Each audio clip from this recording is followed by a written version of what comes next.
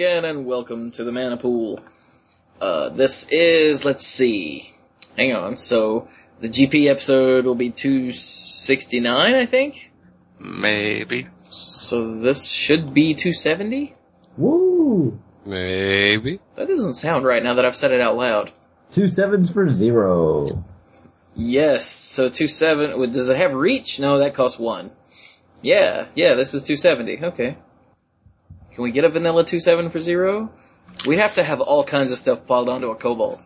I would say a fully affinity Spire Golem while you have a ley line of, what is it? What's the green ley line that gives +0/+1? Leyline of Vitality? Leyline of Vitality, yes. There's your 2.7 for 0. Nice. Wow. So, we are the Mana Pool, and we are a bunch of dorks. Welcome to the bad episode of Mana Pool. We are, at least right now, the Mana Pool, until someone shuts us down after they listen to this episode. Oh. Yeah, hopefully Hasbro won't come after us. Whoops. Oh! Yes, we're the Mana Pool. We're brought to you, as always, by CardShark.com, a better way to buy and sell collectible card games. Oh, man, did the cart optimizer go live? I don't know. But I did use it for something while it was still in beta. I realized that I'd never gotten around to replacing the Solemn Simulacrums in one deck that I pulled into my Koth deck that I made. Mm-hmm. So I went there and I said, well, wait a minute, let's use the card optimizer to see if I'm doing the best thing. And I clicked it and it saved me $2. Hey! There you go. CardShark.com. Building your future. Yeah, you save money. It helps because the optimizer, it's just easier for the optimizer to look across different printings of the same card. Because like when you click on a card to look at prices in CardShark, you're only seeing a list of one printing, and then you got to click on something else to see a list of other printing.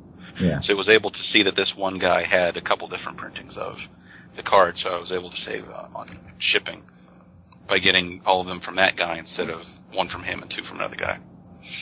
Very nice. Oh, computers. Is there any part of our lives that you don't make better other than, building Terminators? You cart. Optimized cart. Ba-bam. Yeah, it is live. Awesome. So that's cool. After you put stuff in your cart, you can go to Optimize Cart, and it'll give you... Ow. Oh, look, and there's a little button that says New Feature, and what's this? And it'll tell you all about it. So I won't bother. Let's see, it will not change your existing cart without your permission. It takes your current shopping cart and attempts to find the best combination of sellers to minimize card costs and shipping costs.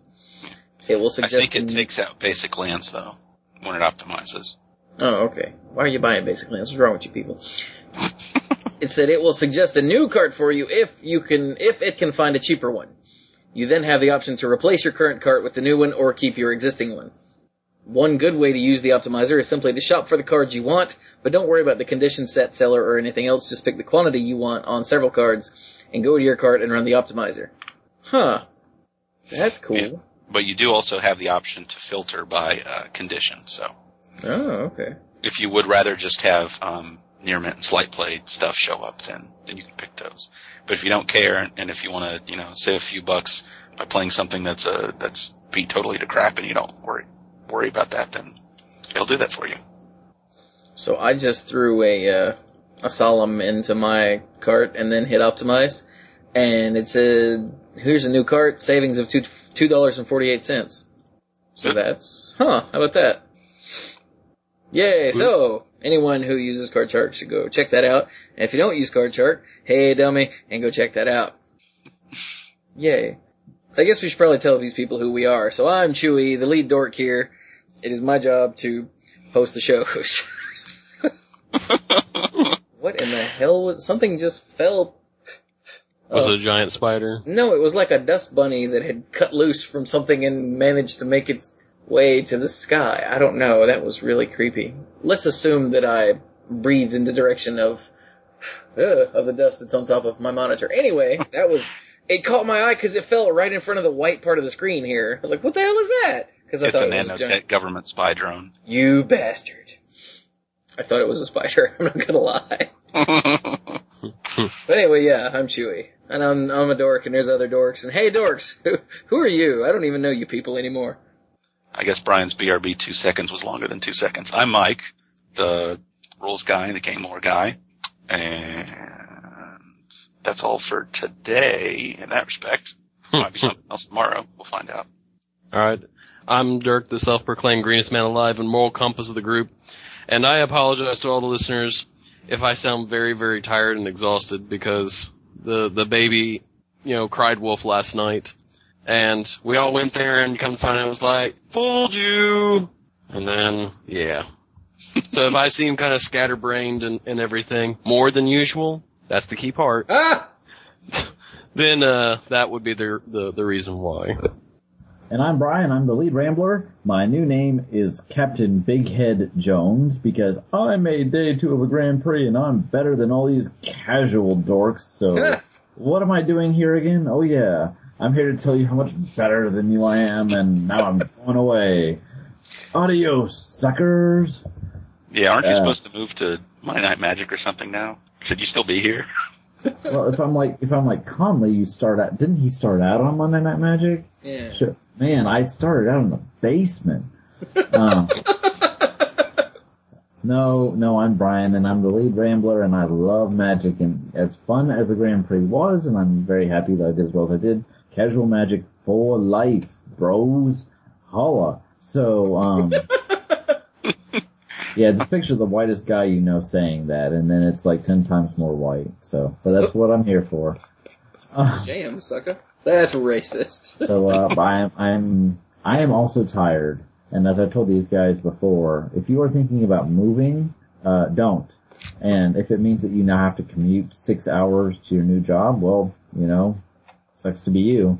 Moving is just such a big hassle. So if I'm a little tired, it's because I've got a trial tomorrow and I'm meeting the students I'm mentoring from the law school over there and I'm looking forward to it, but it's going to be a big stuff, and there's a million things happening around the house, and we're going out of town on Thursday, so, yeah.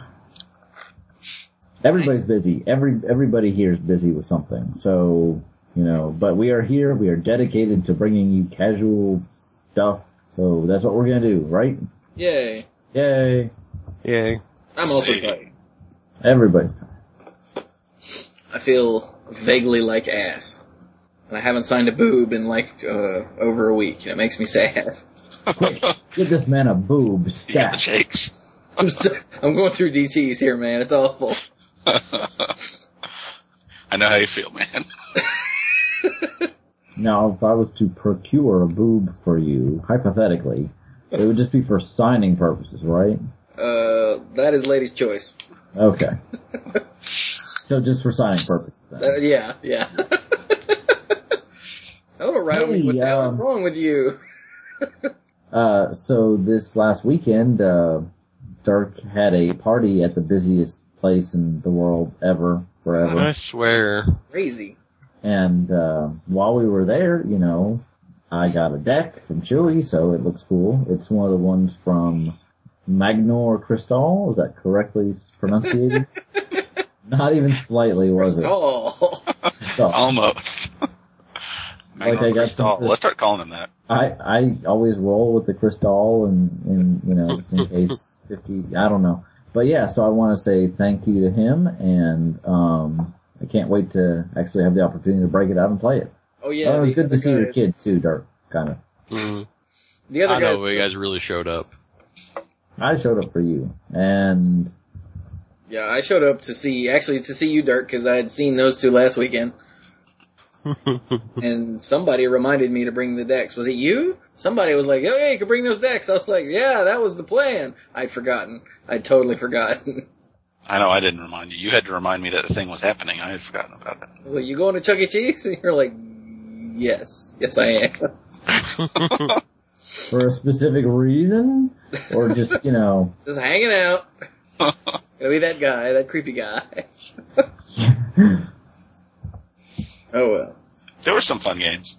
I was getting a much better ticket per token payout on the Deal or No Deal cabinet than any other game I tried to play. Oh yeah, the last time that Carrie and I were there, with our niece, we pretty much stuck to that game, and actually worked out pretty well. So, and it's also fun, where we were sitting for Dark's party, we were right by that game, so it was, it's kind of fun sometimes to look over and go, you shouldn't have taken that deal, why didn't you take the deal, you fool? So, not at Mike's though, because he wasn't playing by the time we left. We didn't stick around for too long because we had moving stuff to do. Whee! And there were so many people. Oh man. Yeah. It was like the day of birthdays. Yeah, to give you an idea, it was Chuck E. Cheese, and it generally is not that busy. No, I have been to that location before, had no problem getting in. Never had to wait in line at all. So yeah, there was a line out the door at a couple points while we were there for people waiting to get a table because there just were not any more tables for people to sit at. And every once in a while, one of the employees would come down the row saying, "Anybody here just to play games? Just to play games?" And those people would get to go in. Man, you were going to say something about that, Dark? It sounded like you started to say something. Well, to add to it all, they were doing construction, so it was kind of hidden unless you knew it was there, sort of a deal. And yet they were still packed. And I even drove past it first. I was like, it's around here somewhere. Because, again, I had been there before. They really didn't make it obvious at all.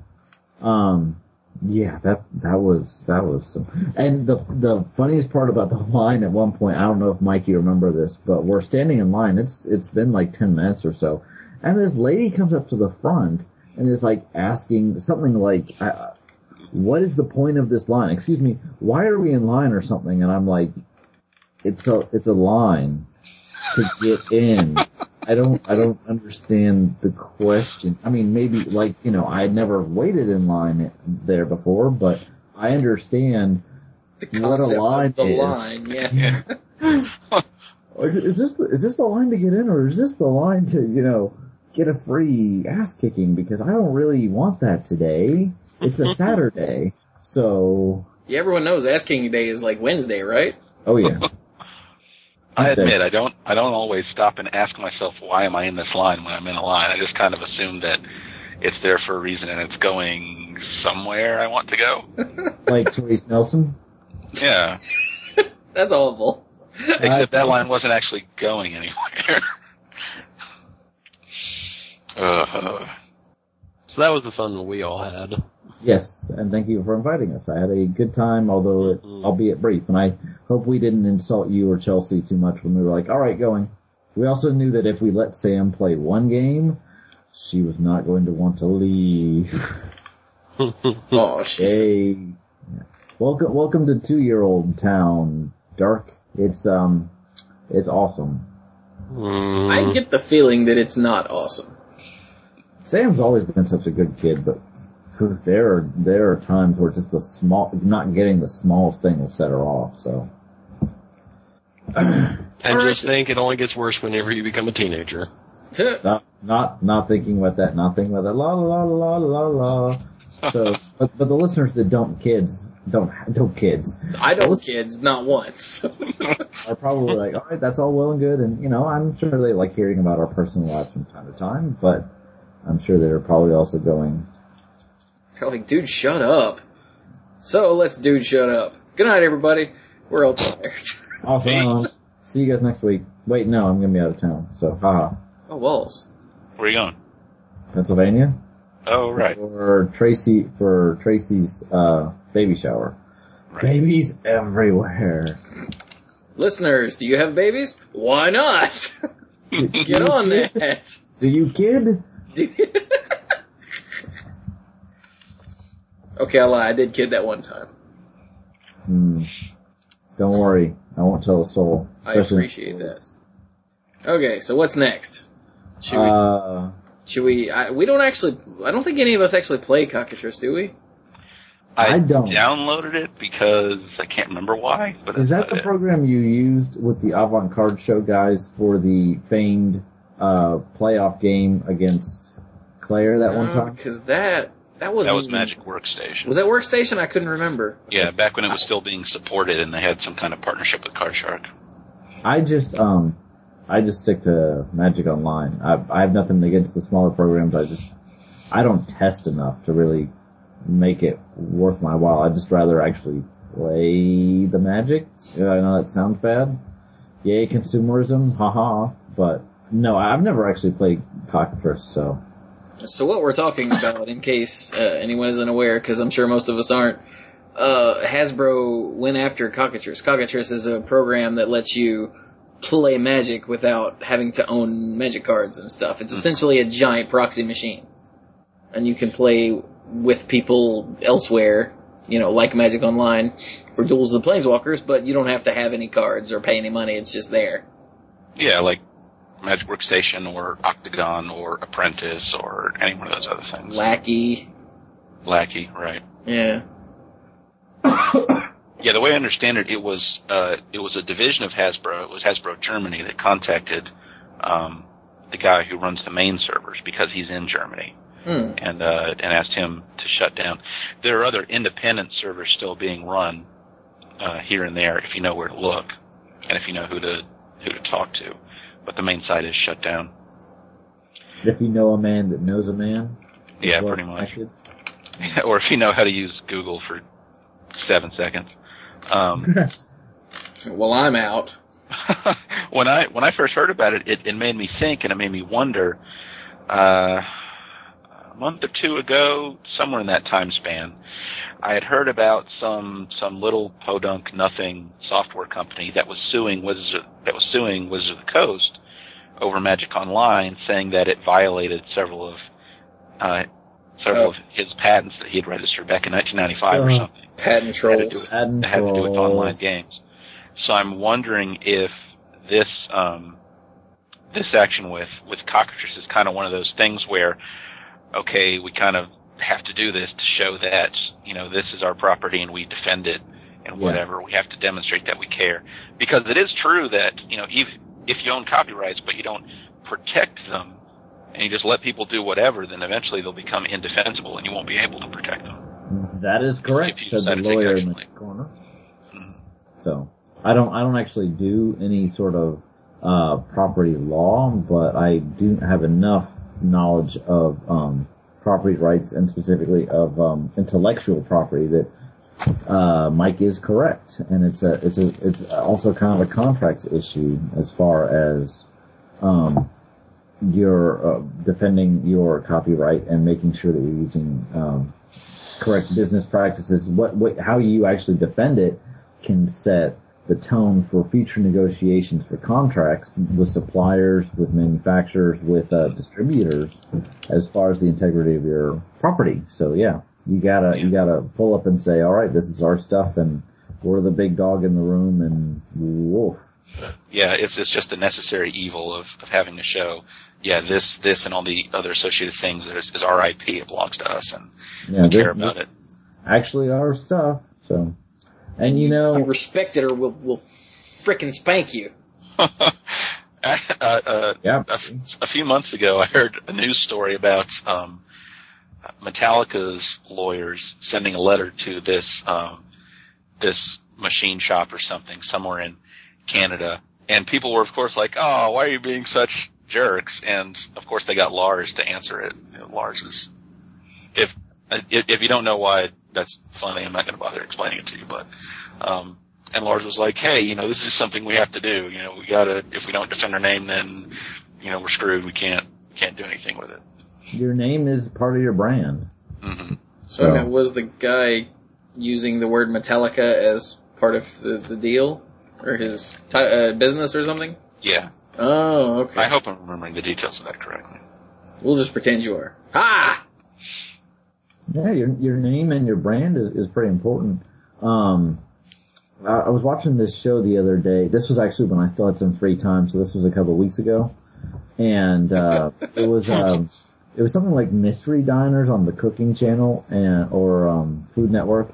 And I had never seen an episode, but apparently if you think there's something wrong with your restaurant, you contact these people and they'll set up hidden cameras. They'll have some of their employees come in either as as new trainees or as customers. And there was this guy who owned a bar in Las Vegas, and he contacted me and said, I'm concerned because I've had steady progress in profits for the last so many years, and then last year after I hired this manager, I can't tell what's wrong because she seems trustworthy, but my business has gone downhill. It turned out she was running a dating service / pseudo escort business out of the bar. Holy crap. Giving people business cards and stuff where they could redeem them for like a free dinner if they came and were serviced by the waitstaff, which was exclusively female. They during the course of this experiment, the manager completely ignored a group of women that came in to try and eat and have something, and told the new employee in parentheses, oh, don't bother with them because they don't tip well or whatever. And it turned out later, no, we're just trying to seduce the men. And she felt completely justified in it later. She's like, oh, I'm just trying to run a business. And he's like, it's my restaurant and you've got my name all over these cards. And she ended up leaving and taking all her waitresses with her. And pretty much as soon as she left and he hired some more people, they started making a profit again.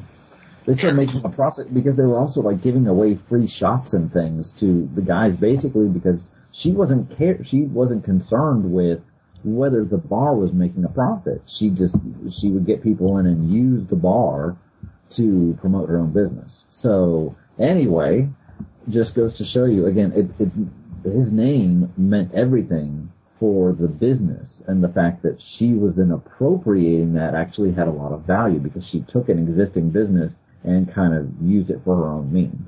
That's bad. That's bad, kids. Don't do that. If you right now are doing that, stop, find an adult, and tell them what's going on. And don't forget to show us on the doll where they touched you. This has been a weird episode already. And I apologize. I guess I'm just feeling a little silly. I think it's partially just to make up for how crazy and how tired I am. So you are pretty crazy. I was telling these guys before we got started, I'm like, look, this is either going to be one of these classic episodes that people will remember forever, or it's going to be like 270. 270? Who remembers that? I don't remember that. Block it out sort of thing. Welcome to the bad episode of Maniple. Sort of like episode 101 that we all pretend didn't happen. I don't remember 101. You weren't here. It was me and Mike and Scott. It was bad. Well, I am embarrassed for being a part of that. We tried. We did. That's the important thing. It was worth a shot. So a really bad shot. It was a pretty bad shot. We should at least mention Charlotte, since as of the time of this recording, the Charlotte episode hasn't gone up yet, and it might not, damn it. Okay, that's a lie. It's going up, but still. Charlotte is a town in North Carolina. It's a big town. Hosted the Democratic National Convention recently, like last year. That's true. And it had the largest Magic tournament of all time. I knew it was going to be big. To be precise, the largest single event. I don't know about the largest tournament, because sometimes it's hard to separate those things from like the conventions that are going on at the same time. Yeah. But the largest single event ever. Yes. 2693. 2693. Star City did a heck of a job promoting it. And I know I've listened a little bit to Monday Night Magic lately, and I know they were discussing, those crazy hosts were discussing the reasons for that, and I think it was the perfect combination of things where Star City had it, and Star City does a good job with promoting. They used the Gold Rush, they used a lot of that stuff. The fact that it is stateside, and I really appreciate that we have listeners that play outside the United States. I think that's great, but there's no doubt about it. There's just more Magic support in the U.S. So, just a fact of life, I think. So it's there. It's Gatecrash, and people, for every single person I've ever talked to has said Gatecrash, yeah, it's pretty good. So, it's sealed, it's Gatecrash, it's local, it's Star City. It was like the perfect combination of events to go kablam. Yeah, it was like dead center in the on the eastern seaboard. Mm-hmm. It's the Leyline Nexus. It's true. Several ley lines do cross, actually, right here. Well, I guess it's just to the north of Charlotte, but whatever. And beautiful downtown Charlotte, North Carolina. Yeah. So, we had a good time. Those of us that went, Dirk did not go. Dirk, what were you doing that weekend? Who knows? Something very remarkable, I'm sure. It might have been that was oh my gosh, I actually have a weekend to is what happened. Yeah, that actually sounds pretty good. That does. Well, good night, everybody. I think you were actively not leaving your 9 months pregnant wife, some couple at least like, 100 miles away, so.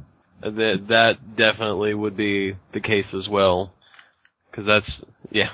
Yeah. I think any human person would do that. I know there are a few people who would argue with that fact with me. Some inhuman. But I'm not that kind of a person. Yeah. Well, goodbye, honey. Hope you don't have the kid while I'm gone. Yeah. Just, if you start getting the contractions, just, I don't know, just hold on. Just call your mom. I mean, yeah, Dirk would come home and the locks would be changed. Actually, no, I think the locks would probably work just fine. There just wouldn't be anyone inside or anything. Well, I knew there'd be something up whenever none of the dishes would be in the cabinets. That would be the very first sign that something bad had gone down. Dirk's like, I feel like heating up this. Where's the fridge? Pretty much. You guys laugh. That's the honest truth. That's what would happen. And the hitman in the corner would say, "Oh, it's over there," and Dirk would say, "Thank you." Clunk. Yeah. Yeah. So, well, the rest of us went. I didn't get a hotel room because you were just going for the day, right? I was just going for the day. I've never been to a Grand Prix. I told Carrie and I went to Buffalo Wild Wings the night before, and I said, "Okay, just so we get this out of the way, there's a chance I'll make day 2," and we're both like, but if I did, this is what would happen, and blah blah blah. She's like, "Okay." And I'm glad that you had that emergency just in case bag. Yeah, I almost didn't take that. I actually packed the razor that morning and I left it in the bathroom and I was on the way over. I'm like, oh well, it's not worth going back for that because that's not going to matter. But yeah, I'm actually really glad that I had fresh clothes to wear. Clothes, period. Yeah. Yeah. Because otherwise I would have been wearing yesterday's clothes. Or some of our clothes. Some of our ghosting clothes. So I guess if you haven't been on Twitter or anything, yes, I did make day 2, and it was awesome, and I still get a thrill from it. I ran into Star earlier today, one of the attorneys that I work with. I had not seen her in a while, and I actually taught her how to play Magic while I was interning with her. And, she hasn't been to a pre-release or anything like that. We haven't gotten together in a long time, but I said, hey, I went to this thing, and I got excited again just telling her, and she's like, oh wow, that's great, and she said she was very proud of me, and so it was kind of a thrill. I checked the standings afterward, and when you told me I was like, what, 123 or something? 123 was what was posted up on the board. Which was accurate at the time. I checked the official standings later, and probably due to tiebreakers and people in the top 8 or whatever, I went to 135, but I will take it because that is 5% on the nose. So I came in 135 out of 2,693. So, and I had a great, more importantly than that, maybe not to Big Head Jones, but more importantly than that to me is the fact that I just had a great time. And once I qualified for the draft rounds or drowns apparently, I was just like, all right, great, gonna have a good time. Still gonna play to win, but having a great time. And so I had a great time.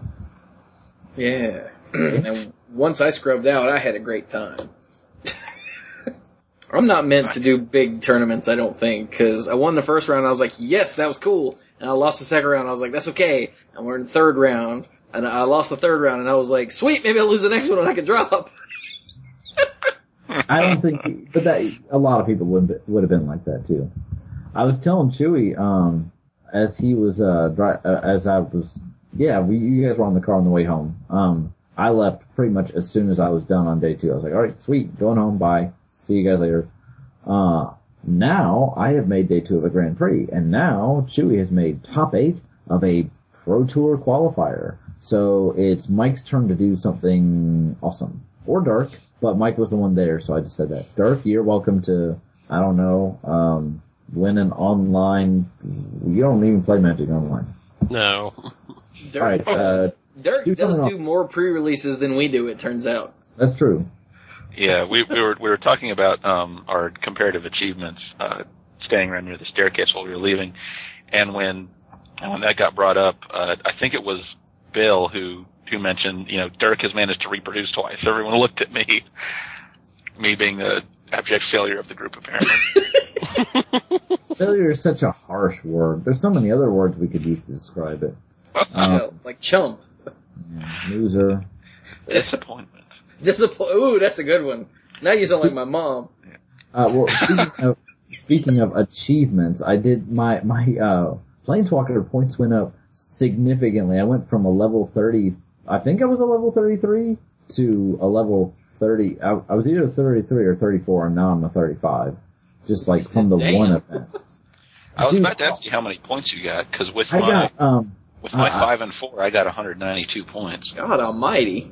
I'm gonna look that up real quick because it was something huge. After this, like the next week, they announced how many points people in each region would need for the was it the World Cup qualifier? Yeah, and for the United States, it's 500 points. Yeah, which is a lot. And this brought me over halfway there, and I was like, well, and I'm looking at it, I'm thinking. And I talked to Carrie, not specifically about that, but I'm not going to be playing Magic again for a little while.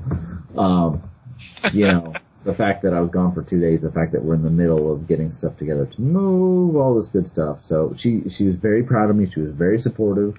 And I have no illusions about playing Magic anytime soon. But it was almost, I'm close enough for, it's the yearly total, it's seasonal, isn't it? Yeah, because with the pre-releases and maybe some FNMs that you've been to, you might be pretty close for seasonal points. No, I think it's actually yearly. I'm gonna look that up real quick. Hey, what? Chrome, go away. Why is Chrome talking to me? Dude, if I have 390 yearly points, then you definitely have 500. I got nothing. I'm looking at mine right now. I'm assuming Magic Online gives you some points, right? Magic Online does not, because it doesn't link to your DCI number. That's weird. That's weird? Yeah, I just would have intuitively thought that it did. Your face is weird.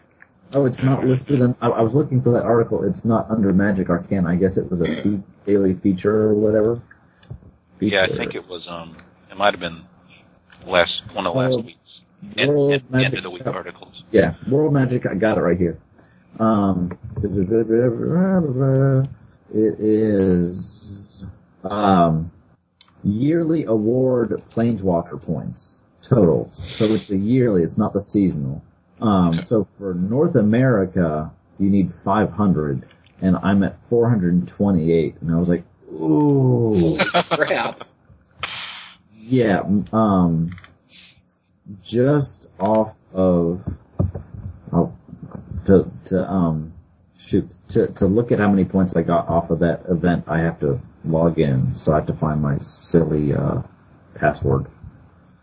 Really? I thought all you needed was your DCI number to see that. No, you have to log in. It shows your last couple, it shows your recent history, but, I've got all these things like Orzhov Proponent, Death to the Golgari Swarm, Death to the Azorius Senate, which happens even when I don't do anything. It's like other people in my guild. So it pushed out. It doesn't even, the top 5 don't even include that anymore. So I'm going to look that up real quick. You guys keep going. If you get achievements that you get either from stuff you do or stuff that your guild does, also show up in your recent history. So it's possible that after a big event or a big weekend, enough achievements will show up to push the actual event off of the top 5 most recent, and you got to log in to see more than that. Huh. That's why I didn't join a guild. I am the gateless. Bam! Oh, you're gonna take over in the next set. Probably, yeah. Okay. Password. I'm already the boss here, and the boss over there, and I'm the behind-the-scenes boss on yonder. Here we That's go. not true. I'm actually the post monkey. Oh, what you got? For Grand Prix Charlotte, I got 336 points. Damn. Wow, that's our area code. That's weird. It is our area code. Holy crap. But, yeah, even if I was trying to push to get to 500, I'd have to do a lot of F&M. Or go to, like, GP, Philly. Or is it Philly or is it, what's the other Pennsylvania one that starts with P? Pittsburgh. Pittsburgh, yeah. That I'm thinking maybe about going to. Yeah. Oh. And that's not in the cards for me. It's not in the cards for me. So yeah, okay. That's again, came to the Grand Prix, had a great time. Woo! Yay, day 2. Yay, drafting. Yeah. How do you do, Mike? Like I mentioned earlier, I was 5-4. I won my first 5 rounds, and I just completely cratered after that. And it was very disheartening, but I had a good time all the same. Like, Brian tried to have a pep talk with me after round 6, and he's like, okay, you have to lose 2 of the next 3 to be out. You are not going to do that. And I'm like, I am not going to do that. He's like, you're going to win this. I'm like, yes, I am. And then I didn't do it. I disappointed Brian. It's okay. You gave it your best shot, and I was so proud of you when you were 5-0. I was like, Mike's gonna go all the way. He's gonna be our shining beacon. Cause I'd lost I lost the 5th round, and I was like, oh no, it's starting. It was too good to be true. Hope's dashed. Oh, because there's that small part of me, that very small part inside that said, I'm not a professional player, and sooner or later, I'm just gonna lose. And you try and beat down that part, but it's still there a little bit. So I looked at a bunch of the names that were not going to day 2, and yeah, you beat a lot of the big names.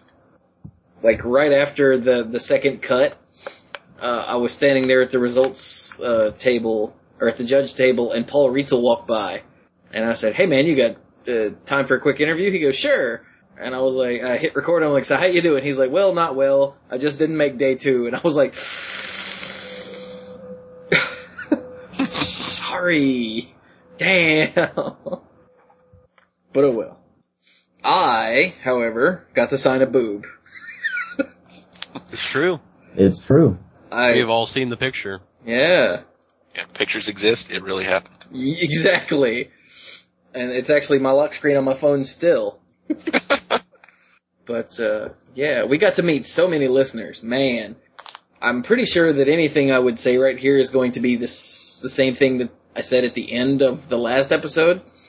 So I'm not actually going to go through any of that. But we did get to meet so many listeners, and that was so awesome. Yeah. I love meeting you guys. I really do.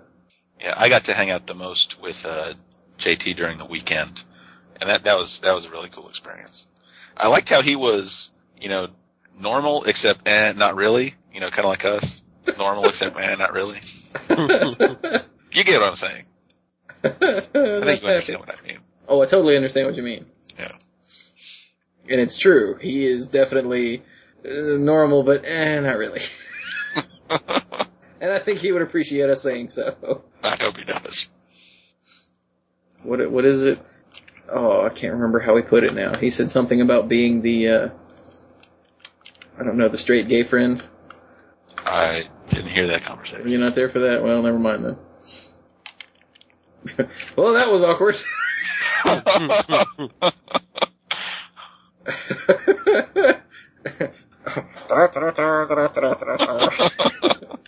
Play me off, Johnny. About herself. So how about those bears? Da Bears? So da bears. I gotta sign a boob. Bears. So are we done with, do you think we're done with newsy stuff or other stuff or whatever stuff? I don't know. Stuff. I still gotta sign a boob. I'm just gonna keep saying that.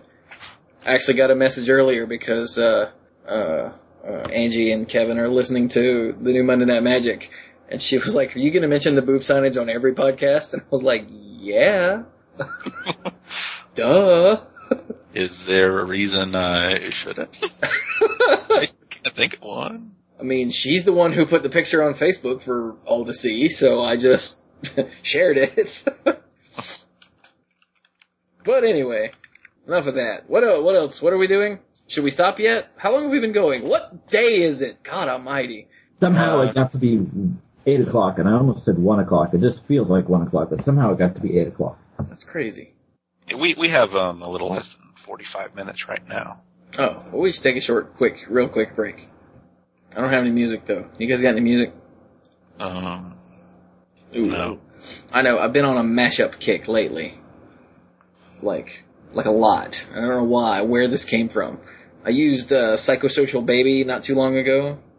A couple episodes, maybe. I'm stalling for time till iTunes. Oh, there it goes. God. Okay. So that was by Isosign, it turns out, is the name of the person what does the mixing there. So let's do a different one. How about a Lobster Dust track? Yeah. So DJ Lobster Dust is another person who does mashups. And I listened to one in the car. Where is it? Here it is. It's called Stronger Enough. And it's Kelly Clarkson versus Michael Jackson. And it's that sounds like it might be great. It's pretty good. It's Kelly Clarkson's Stronger, or whatever the hell, What Doesn't Kill You Makes You Stronger. You know that song? Yeah, actually I do. Well, of course you do. Yeah. Because it's everywhere. And it's to Don't Stop Till You Get Enough. The music is Don't Stop Till You Get Enough by Michael Jackson. You know, back when he was human. So... So yeah, there we go. We'll use that, and it's entertaining, and yeah, so we'll be right back.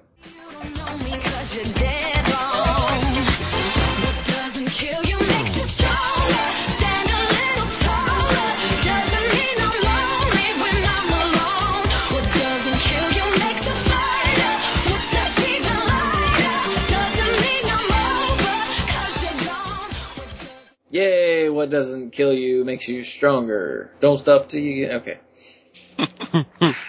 When you mentioned Michael Jackson still being human, it made me think of that random episode of Black Dynamite that we saw the other week. Yup. Awesome. When I had seen promos for the show before, I was like, okay, that is very possibly stupid. But that episode was pretty awesome. For some reason now, I must have a mashup of Justin Bieber's Baby, Baby, Baby, or whatever it's called, and Michael Jackson's Thriller. It's probably out there. It probably sounds terrible, like peanut butter and oranges, but, and you're like, oh. That sounds pretty good, actually. See, there's someone out there that will, why don't you eat that and tell me how that is? When Mike came over to help me with moving stuff a couple of weeks ago, he did us all a favor and ate some of my peppermint flavored Peeps, or the candy cane flavored Peeps. So I appreciate you coming over and eating random things. So next time you come over, I'll have some oranges and some peanut butter, crunchy or creamy. Your choice. I'll let you pick that. All right then. So what's next? What are we doing? What is this? The actual topic of the show. Maybe? Okay. Let's go ahead and let Dirk explain this one. This is a Dirk idea. Oh. So at some point I had mentioned, let's think about what planeswalkers we would be, or what abilities we would have, and everyone was like, oh, we already did that one. And so at some point I had this thought of, well, why don't we figure out what our abilities were and then do a story circle around that. And then, I don't know, somewhere in all this we sort of were like, well, what abilities would we have? I think we were sort of out. Something happened and it sort of got mashed up a little bit. I don't remember at this point. Ha! We are very sophisticated here. We make files. We send each other, notes about what we're going to do this week, and we have comparative analysis meetings.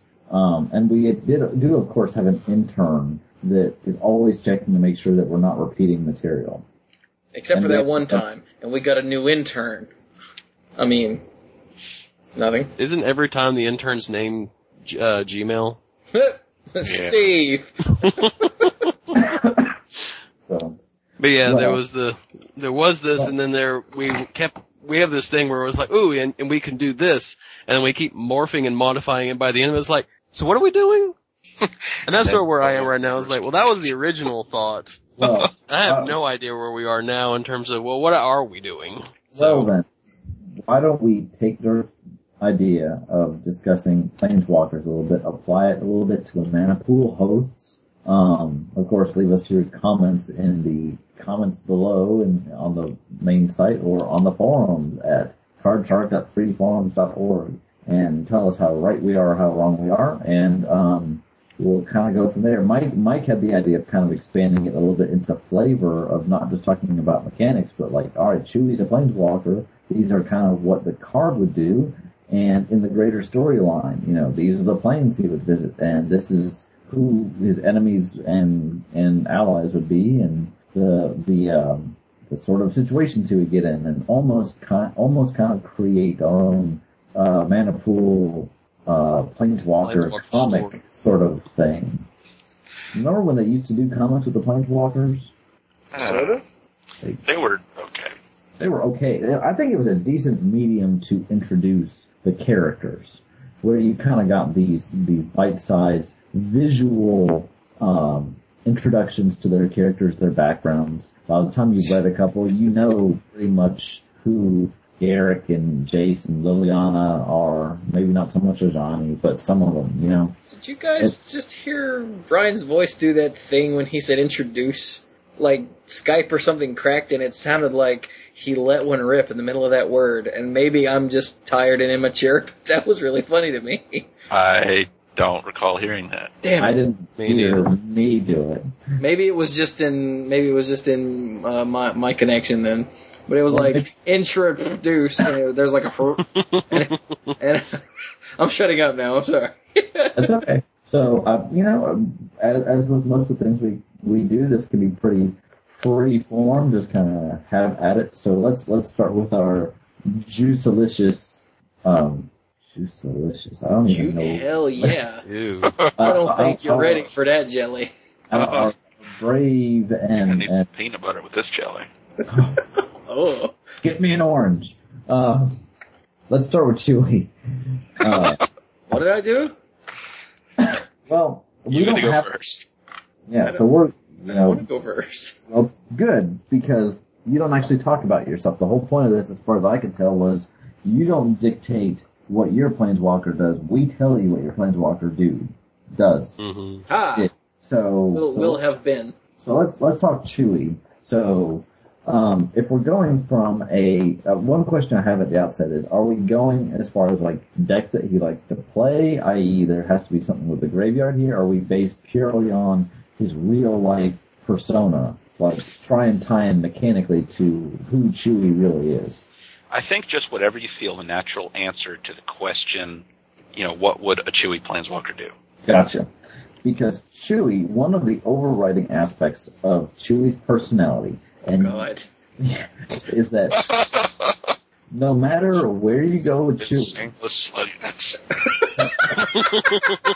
but I think you guys will agree with me. And this was long before Chewy was ever a host on the Mana Pool or Mana and Magic or anything. This was in college, and as long as I've known him, it doesn't matter where you go. You're going to McDonald's for lunch or whatever.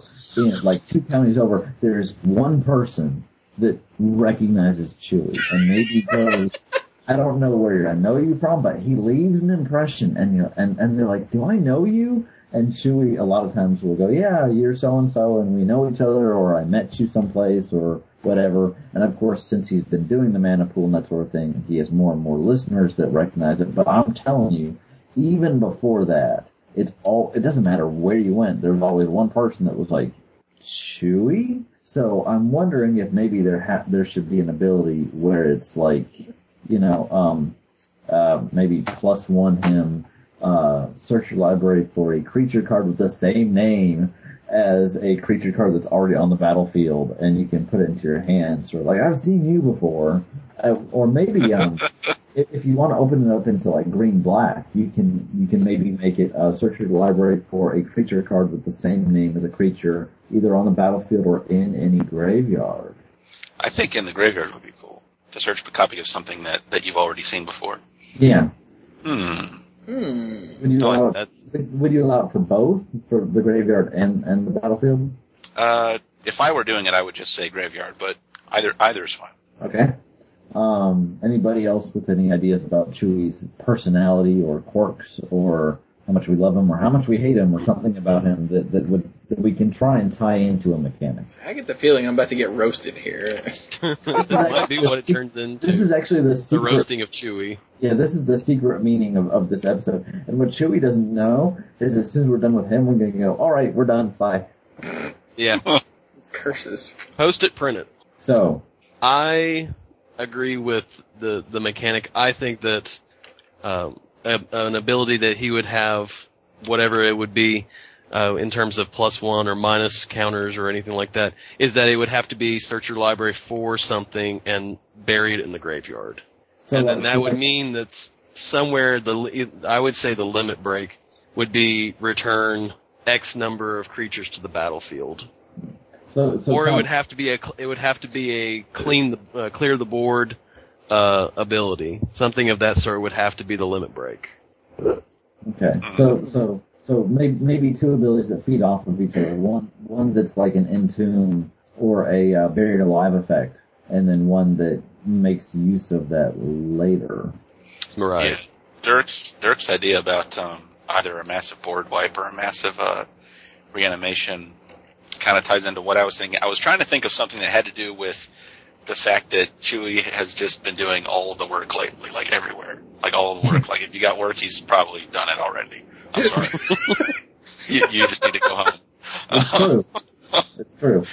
And I think a living death, not just for creatures, but every permanent card on the battlefield and in graveyards would be a really crazy limit break that I think would fit in well with what Chewie, with doing all the work and just what Chewie likes to do when he's playing Magic. That's cool. So yeah, like a living death, but for everything, all permanent cards. All permanent cards, other than Planeswalkers, just two. No. Everything. My segment. Okay. All right. So then I have a question, Mr. Rules guy. Say that you say you make this like a -8 ability, and as a result of using this ability, Chewie the Planeswalker is put into your graveyard. Does Chewie the Planeswalker come back? It depends on whether there was already a Chewie in your graveyard. Let's say there was not already a Chewie in your graveyard. This is the only Chewie you've had. Okay, well then you could just say all other, like Elspeth's thing. Gotcha. Okay. Wait, yeah, does Elspeth say all other, or does she just do creatures? What does she say? Oh, I mean like Gideon. She says, "Hey." hey, big man. I got my sword. I meant Gideon. Gideon wipes all other permanents. So you just make it all other like Gideon does.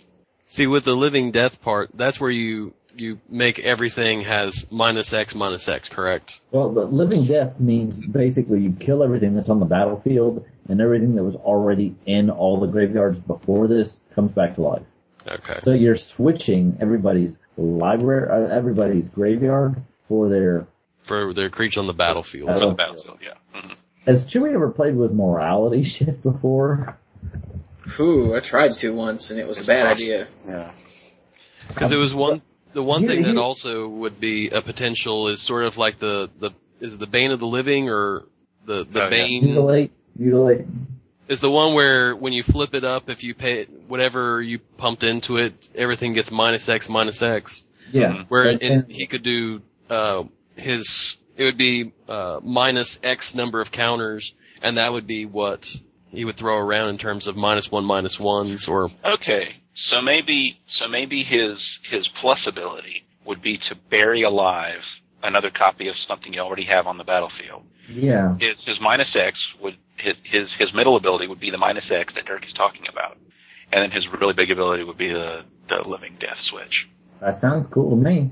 I think that is pretty cool. What do you think, Chewie? I am badass.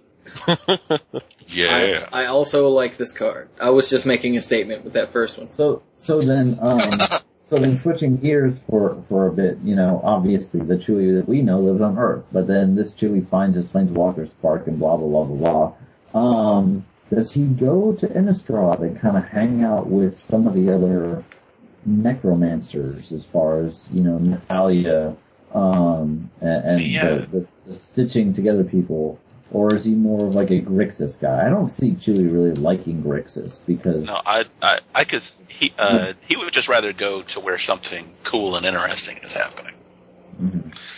I guess Ravnica is the catch-all for a place like that, but that's too easy an answer.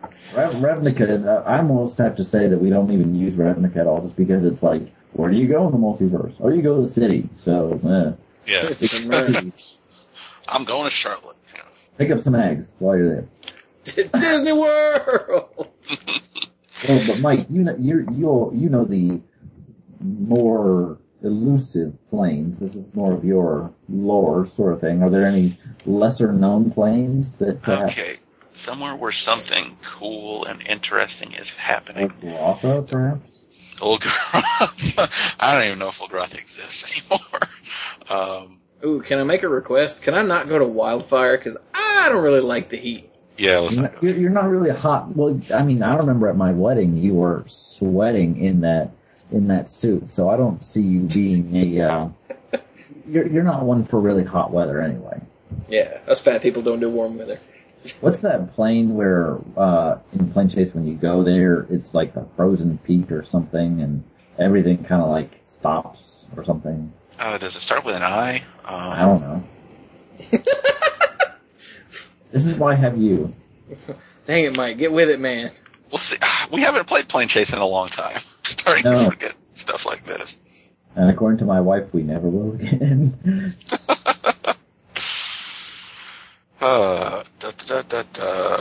is harder than I thought. I see Chewie's character as going to populated places like Ravnica because he likes to mingle with people. You're definitely an extrovert.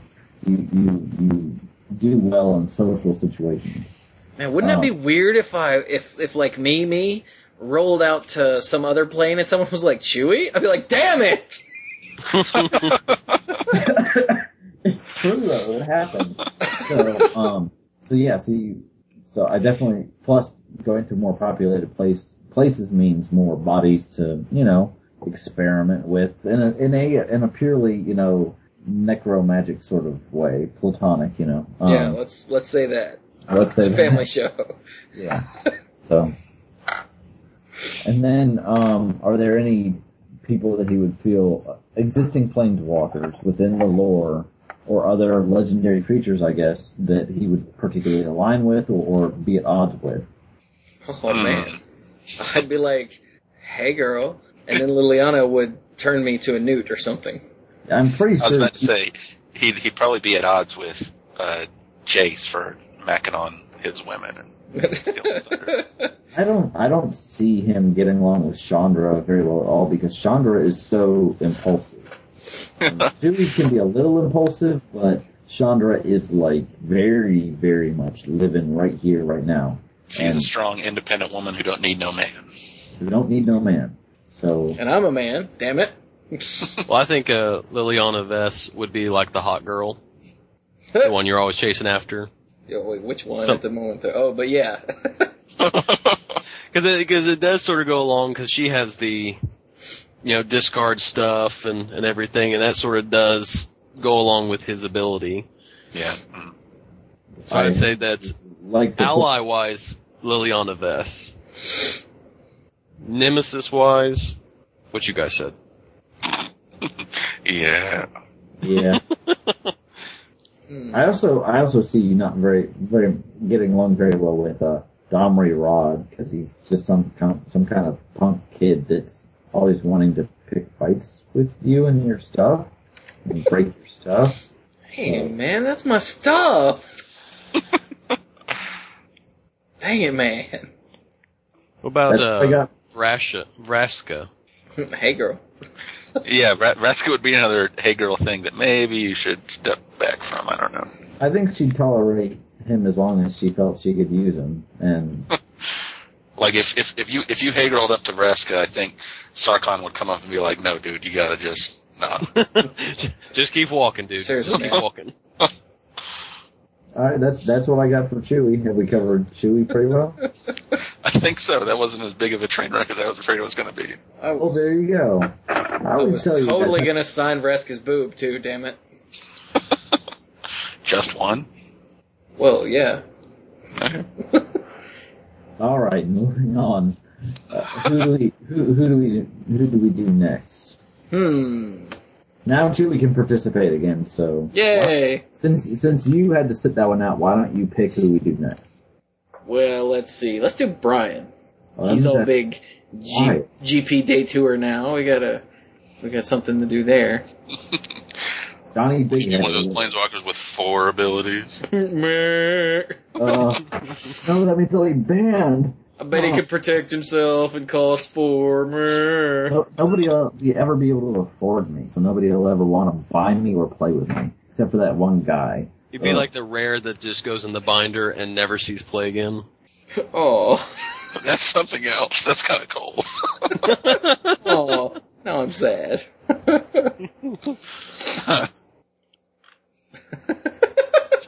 Anyway. Okay. So let's see. So Brian, one of Brian's things is that he never shuts. Is that he's so polite.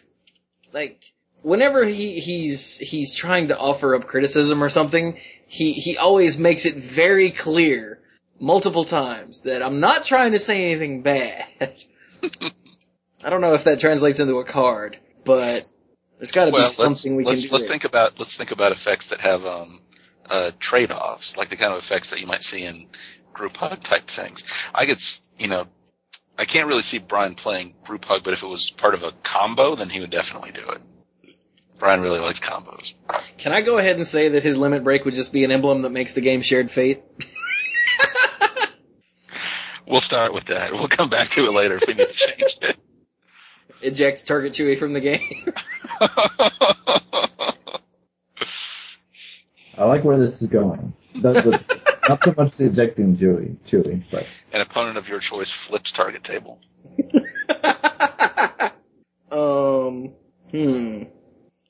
Okay, so draw. He needs to draw cards. How about something that makes everyone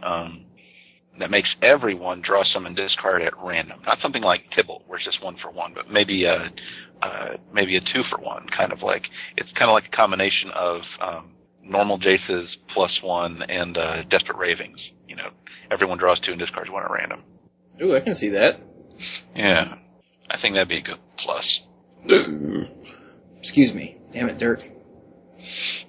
So Brian's was the draw a card, discard a card, or something like that? Everybody draws 2 cards and then discards 1 at random. That's the first one. That's the plus. I can see that as something that Brian would really appreciate. Yeah, so that's the friendliness. That's the maybe digging for commonness. Let's see. Of course, also Brian is very meticulous and professional and detail oriented. Mm-hmm. How can we express that?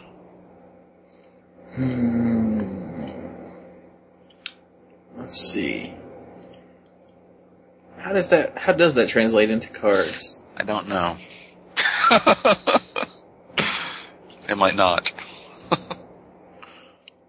Unless you're talking about an effect that counts things, but that just gets obnoxious, having to count things over and over again. So what would be a combo that Brian would do? Because we can, if there's a combo, just sort of like with Chewie's, there needs to be some sort of combo that you work your way up to the final one, but you work your way through the rest of his abilities to get to the final. So what would be an effect that would be a Brian effect? Like a big Brian effect. Big Brian effect. Would it be an emblem that makes all things black? That's a little too blatant. That's racist. I do understand where you're coming from, though. Like, I could see it'd be like, is a one ability being target creature gets a counter that makes it protection from black, and then his limit break would be all things are black, like a Darkest Hour.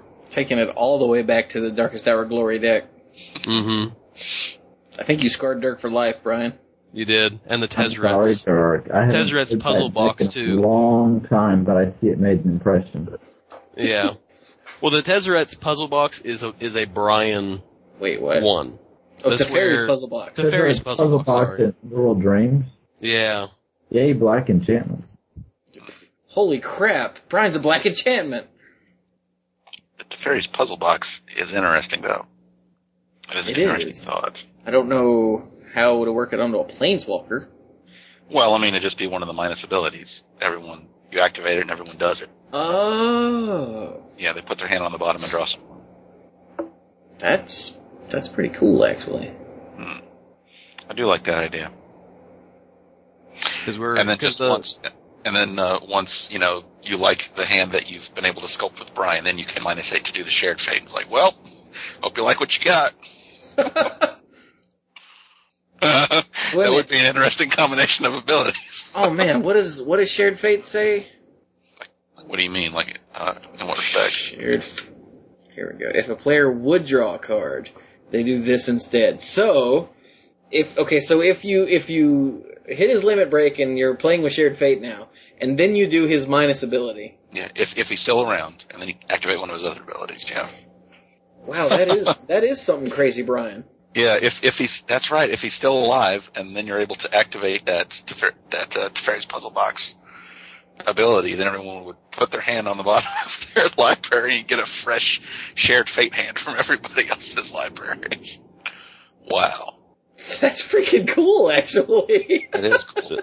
So his +1 is that every player draws 2 cards and then discards 2 cards. What will be the next Discards one ability? at random.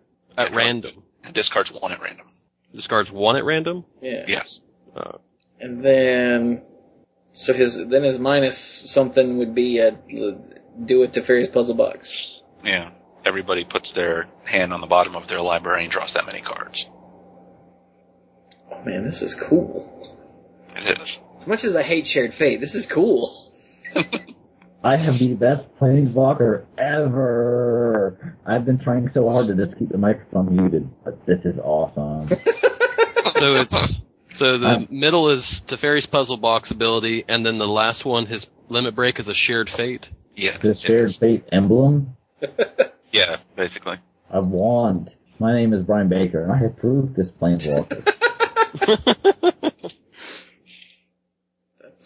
Yeah. So where would Brian go? See, I part could of see the Brian going to Phyrexia, new Phyrexia. Just be like, I'm gonna add some spice to this conflict. Like, you guys are all doing it wrong. You guys should play with poison, and you guys should play with not poison. Isn't that better? I honestly think that Brian could go to any of them, and Brian would just be the trickster who would just show up to be like, "Oh, this is what's going on," and just to see what would happen, to see what craziness. But I think Phyrexia, new Phyrexia, would be one of the major places to go. He'd have to have some kind of built-in reanimation clause, though, because he'd be like, I don't know if this is gonna work, but it's gonna be awesome. And sometimes it backfires. Oh my god. It doesn't matter how much I rip them. It doesn't matter how much I say, oh, at the end of the day, I'm an is-it, aren't I? Yeah. Oh, unfortunately. Oh, that's depressing. Wow. Yeah. I'm gonna go now. I just have all these epiphany moments. We're sorry, Brian. We didn't want to tell you. We really didn't. You're gonna go to an IA meeting? Is this anonymous? Yeah, but I don't think anybody would ever be able to make it through a whole meeting because they keep going, welcome to Is It Anonymous? And somebody else is like, I don't know, is it? I'm gonna be quiet now and let you guys finish. There's a loud, sharp bang over in the corner, and one of the attendees is trying to explain how he was just trying to overclock the coffee maker. Oh, my head. Okay, I'm better. It should have worked. Here, taste this.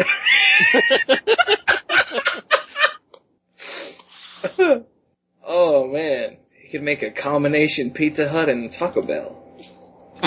Oh, jam. Got that taco smell. Man. So really, it doesn't matter where Brian goes, does it? Not a whole lot. He's sure to make his own fun once he gets there. What else? What else were we doing with these? I was busy giggling at mine. Enemies and allies in the storyline. Whether planeswalkers or other characters. I can already tell you Garrick does not like this boy. No. Urzik is like, stop that! I'm trying to hunt, you're scaring away the beasts. I think there's definitely a listen Bob in there somewhere. And Gideon Jura doesn't like him, but that's only because Gideon doesn't get it. No, that's because Brian hates Gideon Jura. And Gideon knows it, and he's offended. What's the matter, bro? Just here to pump some iron, man. I don't remember our characterization for Gideon anymore. It's been too long. That was close. Maybe someday we'll finish that article. It was actually good. Maybe someday. What would be the for his limit break? How much do you think that would be? Ooh. I don't know. Stuff like that is hard to guess at, since even now, even after as many years as they've been around, Planeswalkers are still kind of new. Even Wizards are still trying to figure out how to cost them properly. Yeah, we haven't really costed any of these yet. Honestly, I don't know how. No, I think we just said -X for your middle one just because it made sense. Yeah. Even that's probably a little too powerful, though, considering what it did. But whatever. Yeah, So I'm overpowered. It's true to life that way. So who's Brian? Who likes Brian? I'm sure Relzeric does, but he's not here yet, so we don't know. Yeah, we don't know.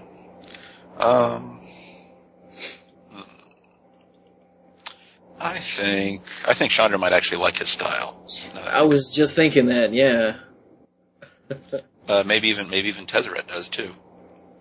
Tezzeret seems the type of guy to assemble a bunch of crazy contraptions and go nuts. One might almost say that he tinkers with things. There's Brian. That was worth unmuting for. Ooh. Can't think of planeswalkers all of a sudden. Gatherer. There's only so many of them. And many of them are irrelevant to the conversation. Well, that's probably good. All right. Well, thank you very much, guys. That's very flattering. So, I'm a crazy guy, and I like to do crazy things. And even though, like I said, I've never really felt like, it sounds so much like me. So I know exactly who his ally would be. Nicobolus. Here's why. Because Nicobolus has his fingers in everything, and if he sees Brian going and doing all this stuff, Nicobolus would just keep you around just so he had a comedy, he had something to laugh at. To be like, wow, that was kind of funny. I guess I could live with being the amusement of the most powerful being in the universe, so as long as he doesn't eat me, I guess that's okay. Maybe I'll get some benefit from sticking around his clawiness. Bullets would be like, man, engineering that massive cataclysm was exhausting. Let's flip over to Brian and see what he's up to. It blew up in his face. Oh, I love that guy. Alright, what's next? Not all of my things blow up in my face, though. A lot of them. I think Bolus would see the intelligence behind what Brian is doing and be like, man, I gotta get in on this. See, I would think Nicobolus would be like Brian would be like a TV. Then Nicobolus, Brian would be like a TV show about train wrecks, and Nicobolos would be like, I have to watch because I have to find out what happens. If the next words out of your mouth, are honey boo boo, I'm leaving right now. No. Okay. I would never do that. You said train wreck, so. That's all. Okay, well that's about enough of me as I can take. So, since Chewie picked me, I'm gonna choose, well let's see, I have a 50-50 chance. I'm gonna pick Mike, and we'll save Dark for last. So, Mike. Alright. Oh, man. Yeah, I figured when Chewie picked Brian that we would probably end up just going in introduction order anyway. I didn't even think about that. Alright, so Mike is highly intelligent and logical. He's kind of like Spock, if Spock played magic. He's got a background. I think Spock would appreciate that. Yeah, he's got a background in engineering. He's got a younger brother. There's all sorts of things we can try and use here. Oh, we didn't even mention the hot sister. Damn it. Aha, too late. So something I've noticed about Mike. Yes. Over the years is that if Mike isn't thinking about something, then that doesn't exist. Mike knows most things about most things. About most things. So long as he's thinking about it. Yeah. If you distract him, he might not so much. There's got to be a way to use that, and other than just the general, he knows a lot, so tutor for something, because that I think gets to be a bit overdone. What if there's a way to use that knowledge to, I know what that is, so now I use that to my benefit? Well, how about like a tutor, but instead of putting it into his hands, he gets to do, like, make his, the top of his library. Wait, And Brian is a monkey. What about something like you exile the top card of your library? So you're taking a card off of your library and you're exiling it. So that's kind of representing what you know, but then how do you use that? Creatures you control have protection from, creatures of the exile of the types of cards exiled by Mike. Something where you reward your deck by being diverse. You know lots of things about lots of different things. You get some benefit from it, and it's even more so if the opponent happens to be playing those things. Does this you see where I'm going here? So it's like, hey, I know what you're doing over there, and I know all about it, and here's how I deal with it. Do you see where I'm going? Is there a way to... Maybe?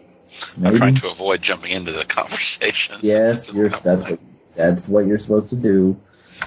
I would have been all over that last conversation, but you guys did a good job, so play by the rules. So what would the wording on that be? I'm trying to think. Yeah, we're still trying to figure it out. Yeah, something like, +1, exile the top card of your library.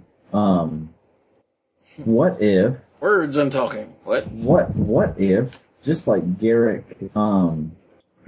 Relentless, what if he is one of those very rare planeswalkers that actually has game text, like just all the time game text? Like, his +1 is exile the top card of your library, and maybe like -4 or -5, something big, exile target permanent you don't own or something like that. So for a slight increase, you're removing one of your resources at random, and for a big decrease, you point and click and remove something of theirs, and then some sort of static ability like creatures you control that share a type with cards exiled by Mike get +1/+1 or something like that, something like that. Okay, I like the general idea, but specifically it's kind of dumb. Okay, that's fine. But I like where you can you plus a little bit to remove something of yours at random, and minus a lot to remove something of theirs that you target. But as far as what you do with exiled cards, I don't know. Okay, yeah. And I think the whole, +1 for that just seems like not enough benefit for what you do, right? I like the idea of the static game text too, where, such and such happens with all the cards exiled by Mike. What if...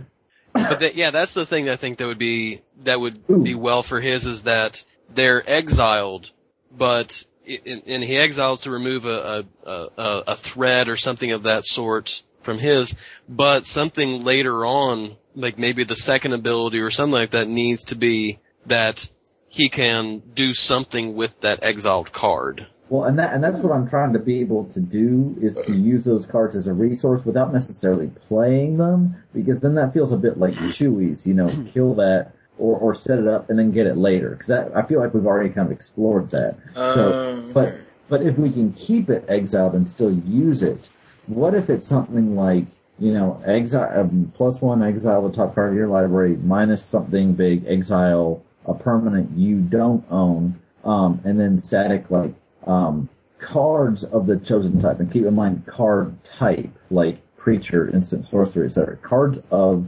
types exile. How do I say this? Spells you control that share a type with a card exiled by Mike cost 2 less to cast. Would that be an emblem? I think you're breaking Mike. It wouldn't be an emblem. Yeah, have you ever had that feeling where you want to start shouting at the TV, but there are other people in the room and you don't want to do it?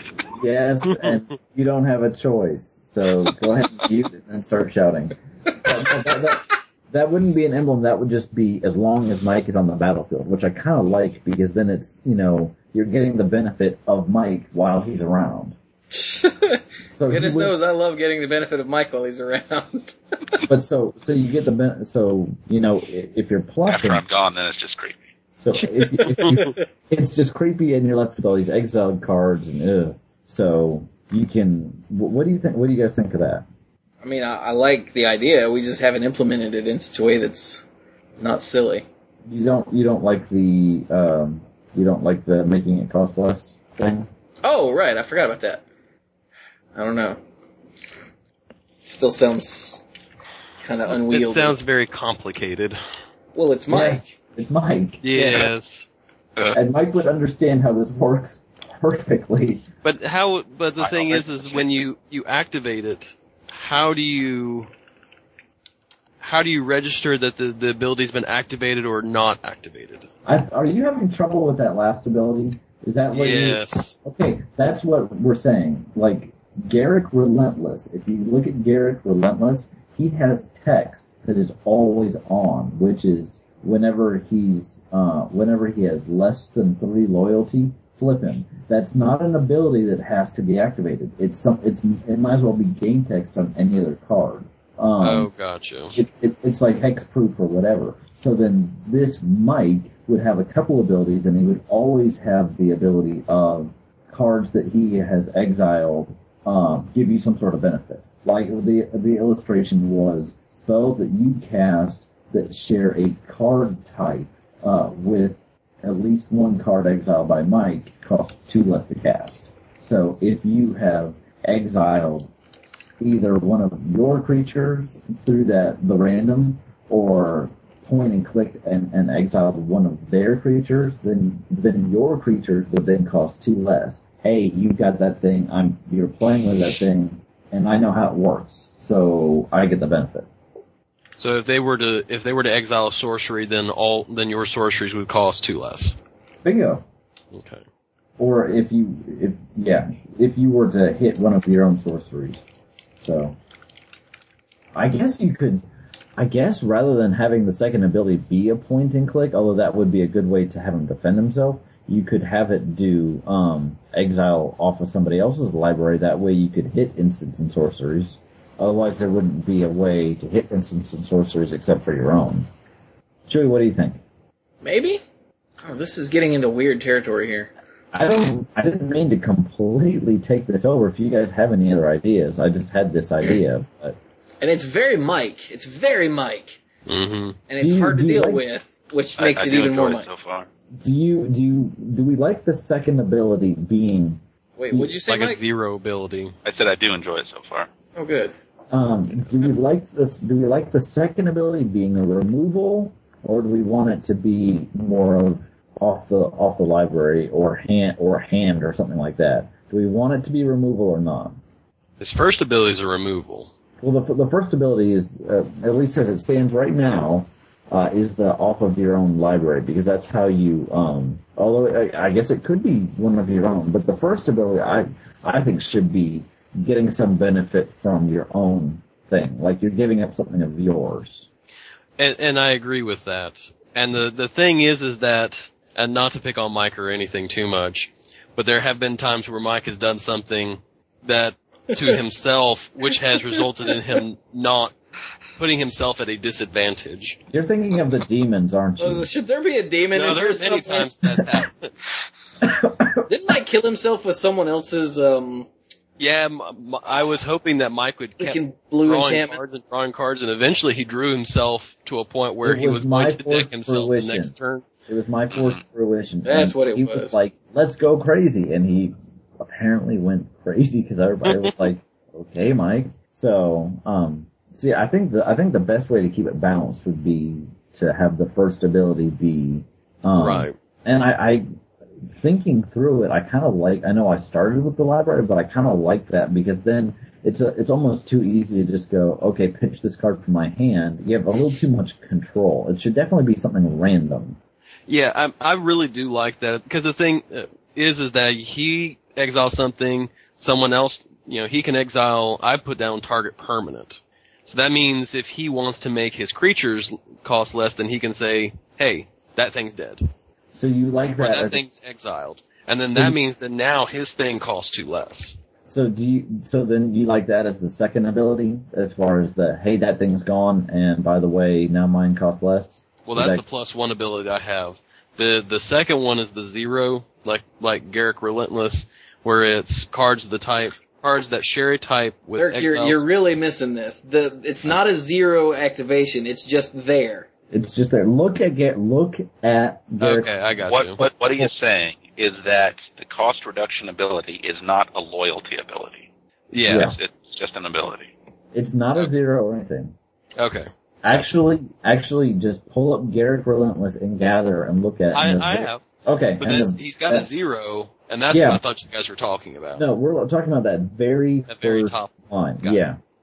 I got you. So the first ability would be exile the top card of your library. The second ability would be like a plus or something, and the second ability would be a get rid of that other thing. Yeah, minus a substantial amount and exile target permanent you don't own. Yeah, it should be substantial because it's removal, it's exile, and I like the don't own because then it's still harder. You're not setting up your own thing because yeah. What do you think, Chewy? I like all of these things now that we've got it figured out. What the hell is a limit break for this? Does he need a limit break? Ooh, he could be like a Gideon and just do cool things. I guess you could have some sort of crazy limit break, like you may cast all spells exiled with Mike without paying their mana cost, but like I said before, you really don't want it to be too. I think that would just turn me into Karn. Pretty much. Karn. And we don't want to turn it into another. Oh, here's another living death sort of thing. So, you could have another limit break that still ties around these sorts of things. What's something crazy you could use the number of exiled cards for? Like, oh my god. What? Oh my god, -12, target, opponent loses X life, where X is the total mana cost, converted mana cost of all cards exiled with Mike. Ooh. I don't know, man. But it's also working against that other minus ability, which we already said was going to be pretty substantial. So if you then remove their biggest thing, it's going to take you a multitude of turns to get back up. Or you might get lucky when you're doing your +1 and go, oh look, I exiled Draco because, this is what I built the deck to do. Next turn, kill you. Kind of like a good old-fashioned win condition. Or something, it doesn't have to be that. That's just an idea. Doing something maybe with the converted mana cost. Not a Sphinx's Revelation for the mana cost. That's awful. This is hard. This is why we don't work for Wizards. One of the many reasons. What colors is Mike? That's something we really didn't discuss with the others. Mike is whatever the hell color he wants to be. These abilities so far feel kind of like blue-white, because they do the most. Okay, I was just thinking blue-white, so that's good.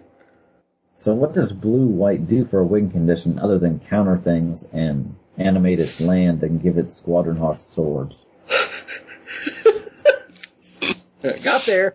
That's actually a silly question, but it's a real question. Like, what is something blue-white that they do for winning? Flyers, and control. Was it the Eater of Days? What is it? Was the big flying blue thing that, or was it blue? Follower? Maybe it was an artifact. I don't want to say World Slayer.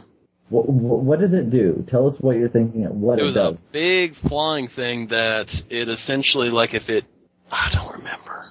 Dude! Oh. Man, you had me right there, and I'm like, Eater of Days. It's an artifact. Flying Trample comes into play. You skip your next two turns, but it's a huge flying creature. That was what it was. Never mind. Like it's cheap, but you skip your next two turns, which. Mike, do you like angels? Angels are great. I'm not trying to rush you guys or anything, but I do want to point out that you spent more time trying to sort out my card than we did answering Chewie's whole thing or answering Ryan's whole thing. Yeah, well, yeah. Well, you're a hard person to pin down. You are much more complicated than either of us. Do we want to leave off a limit break and just use those other things, or do we want a limit break? I don't really know if he needs a limit break. Maybe just another ability that deals with the exiled cards. Like, not necessarily something game-breaking like you're talking about, but just something that uses the exiled cards for something other than making stuff cheaper. Sure, that's fine. I still think that, using it, like bringing it back into play would be something. Because that would be like a Mike thing to do, like almost like the Wishes, where you can pull something that's an exile card, a card that's out of play, and put it back into play. Mike is pretty good about not caring if he loses crap. I know that Dirk, you and I hate to lose stuff, and we always work in ways to get it back. Mike doesn't give a damn. That's true. Mike's like, yeah, I'll exile all this crap. I don't even care. I'll kill you next turn. We're like, damn. Well, in that case, Mike should have a fleeing ability of some sort. He takes target exile card and deals damage equal to the converted mana cost. Oh, dude, wait, yeah. He can unexile cards somehow. Yes, he can put it from the exiled zone. Take a card that's exiled with Mike. It deals damage to target player equal to its converted mana cost. Then you put that card into its owner's graveyard. Or bottom of library, or something. Or bottom of library. Bottom of library is safer. It's even safer. Yeah. Boom! Got it. Oh, yeah. So it's still not a limit break. It's still just another ability. It's still another ability, but it's a way to like cycle through. Like, okay, well, I exiled this card, and I don't really need to make that cheaper. I've got 2 sorceries under there, so hey, you take some and kind of recycle them through. Yeah, awesome. I like that. Team effort. That really came together really well at the last minute. I like it. There you go. So, Mike, what do you think of your mess before that? Before we get into the flavor, what do you think of your Planeswalker card? I think it's really good. I admit I was getting worried several times during that conversation. It came out really well at the end right there. That's awesome. Cool. And it creates a good tension because now you're losing an exiled card to do something else. So it goes right back into the removing resources that we just got done talking about. Yeah. Okay. So let's go flavor wise. And Mike, you can shut up again. So damn it. Well, it's just that you're not allowed to dictate what's happening with your guy. So I definitely see Mike going to hang out with the Soratami if they'll have him, or at least going to the school at Minamo, Miyama, on Kamigawa. Something like that. Yeah. What up, rabbit bitches? And going, hey, I'm a smart guy, you're some smart people, show me some stuff. And they're like, okay, cool, here's our books. He's like, word. I see that. Yeah. Showing up at the School of the Unseen before it got blown up, being like, yo guys, I'm gonna teach y'all something. Yeah. Except without the hurtful accent. Yeah. I'm sure Blue Mage has got to study something somewhere, so.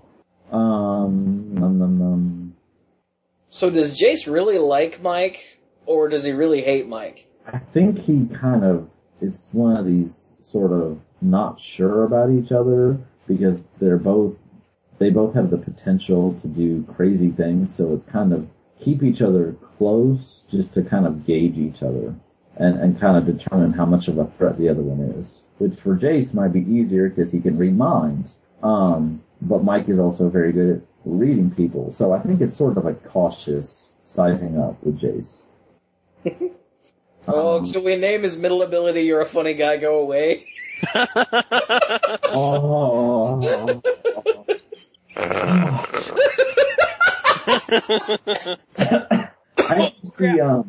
I can see Mike and Soren getting along very well together because they're both kind of men of few words. Have you ever noticed that Mike doesn't say anything unless you address him?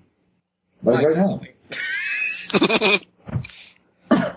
But no, I mean, Soren, is a little crazy, but for the most part, he's a serious guy with serious issues, with serious agendas.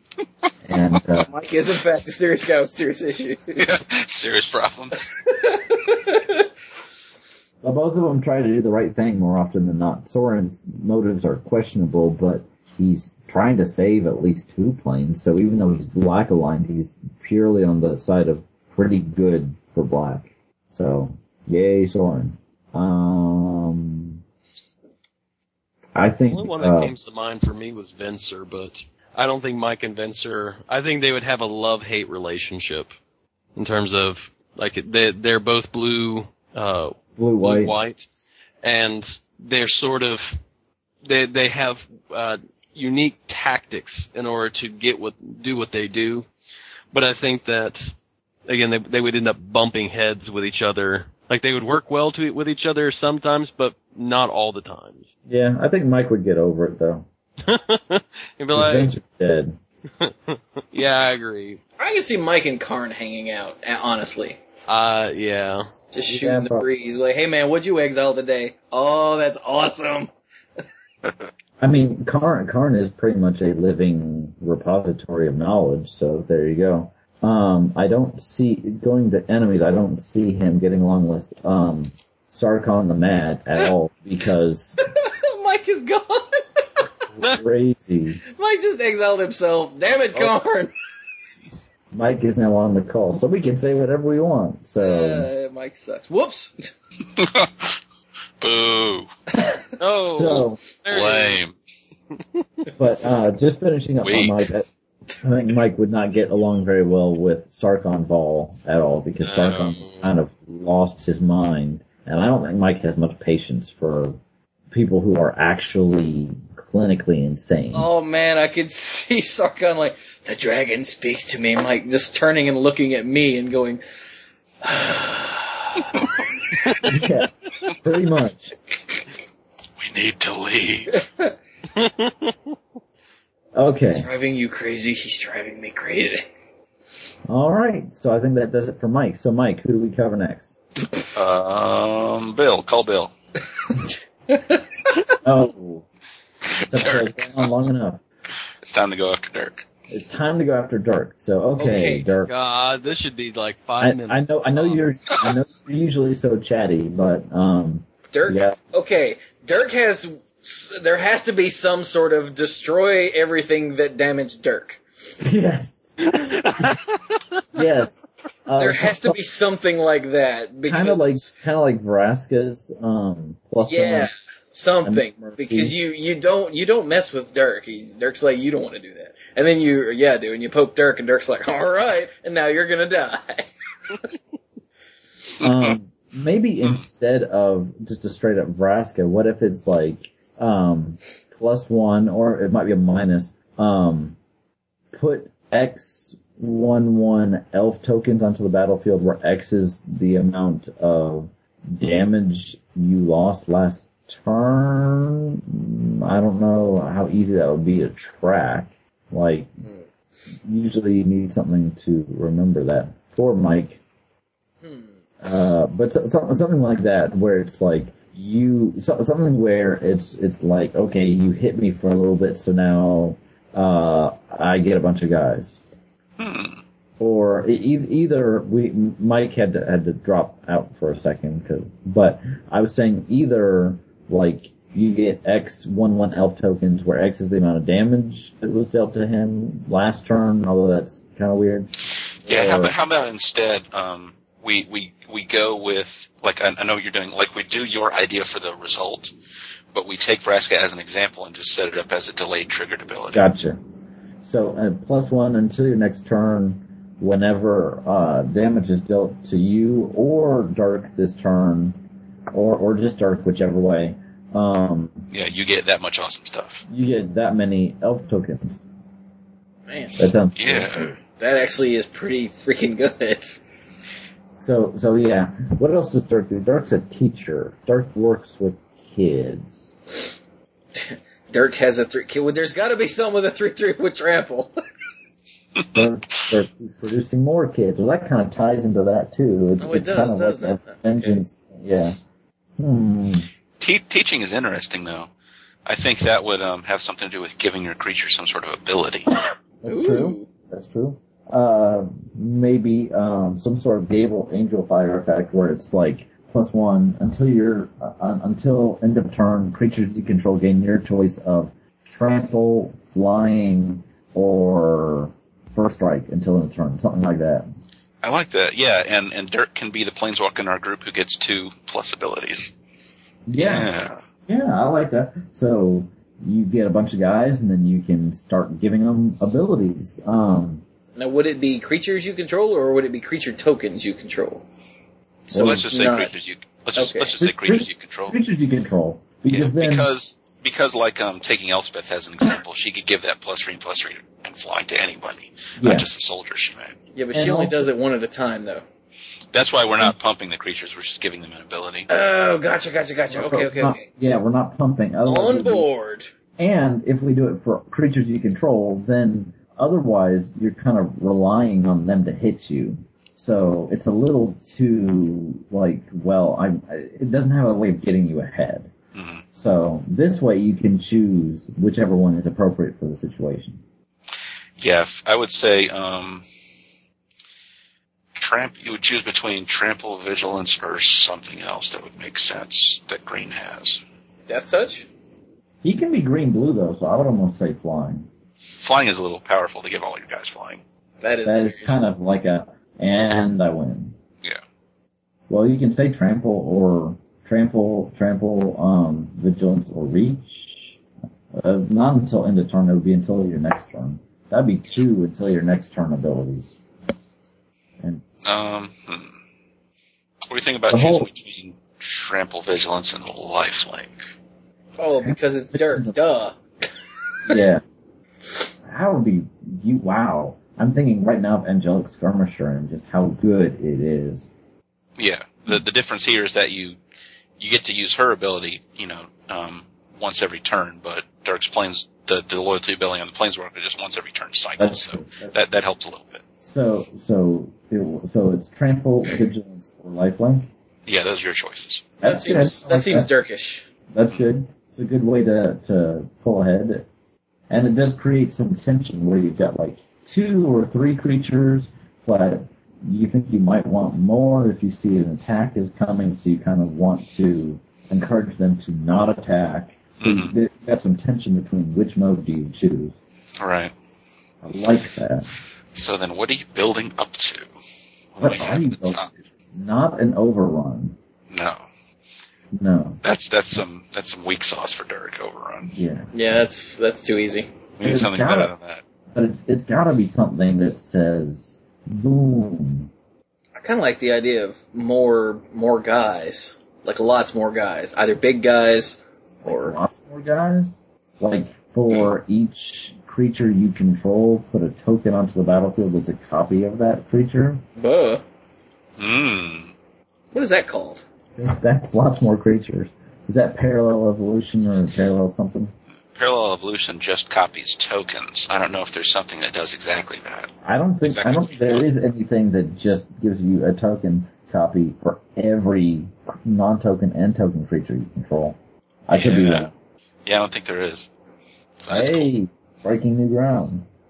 Take them out, take your creatures, and you see all your creatures, you know, you got another one of all of them. Do we want to say non-legendary, or do we want to just kind of say, well, if you're doing that, you gotta take it?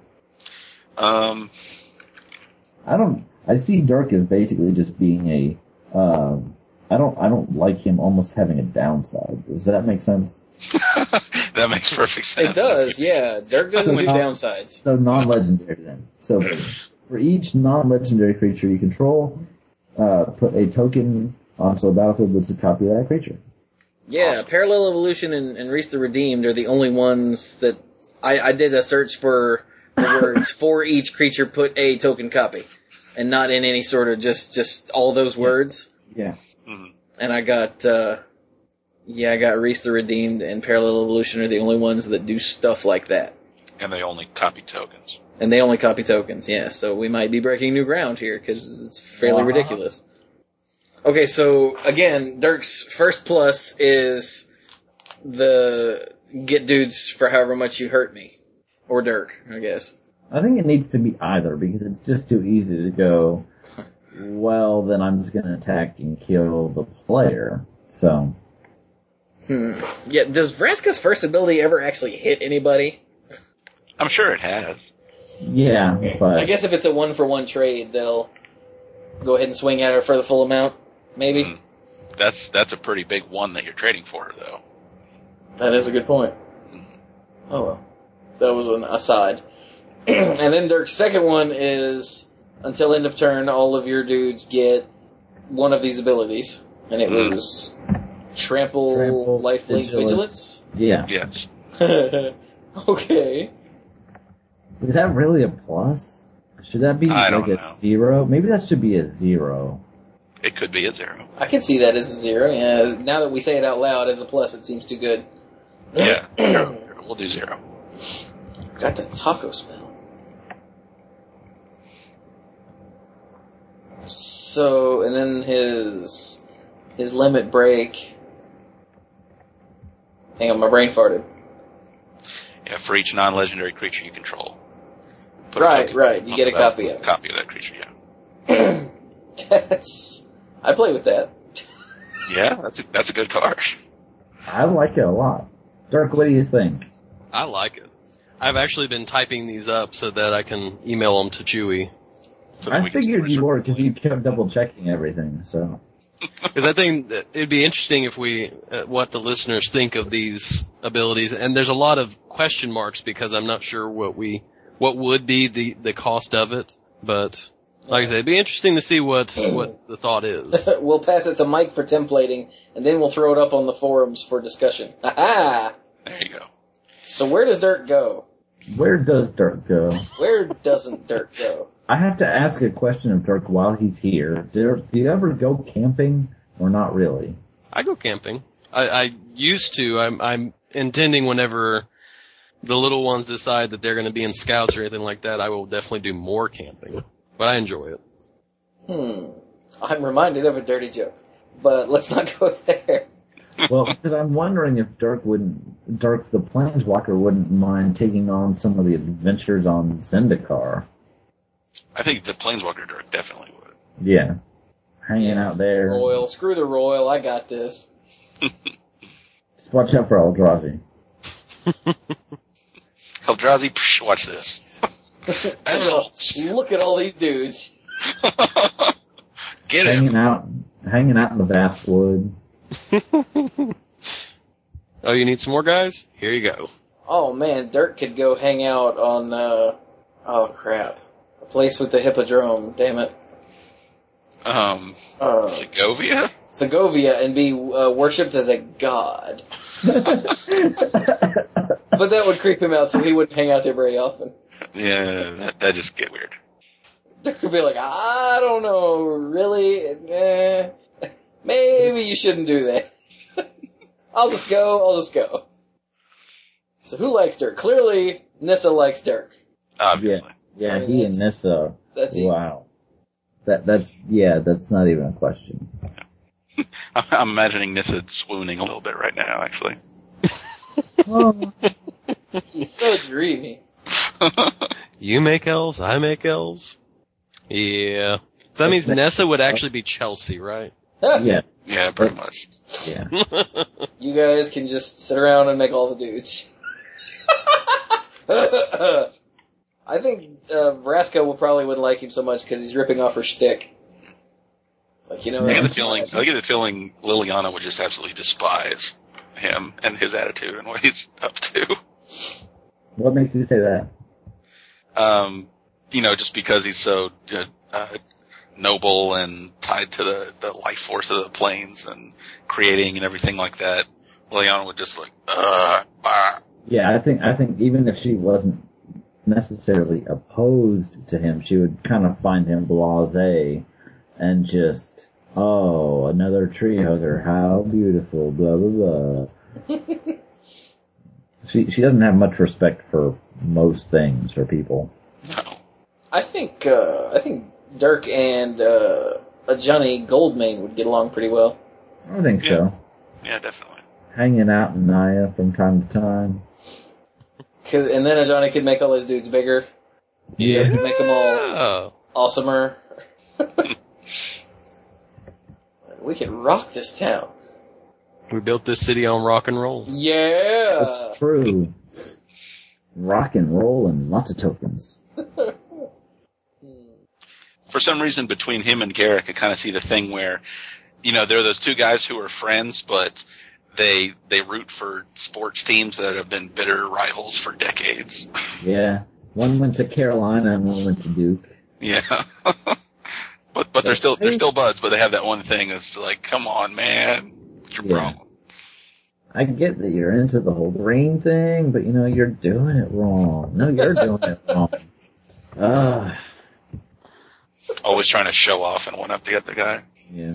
Maybe that's it. I think that's what I really wanted to express. They'd be trying to show off and one up the other all the time. I make bigger dudes. Oh, well, I make more dudes. Oh, well. Look at all my worms. Oh, well, I don't care so much about all your worms. Look at all my everything. Here's a wolf of death touch. Never mind. Well, you hit me, so bam. Because Dirk will hold a bit of a grudge, so. What kind of weapon? So Garrick has the big axe. What kind of weapon is Dirk holding in his art? I'm thinking a hammer. I was thinking a hammer. That's weird. No, I gotta go with polearm. Ooh, polearm. I don't know what that means. You know what a polearm is. Yes, I know what a polearm is. Something maybe bladed on one end and blunt on the other. I said blunt.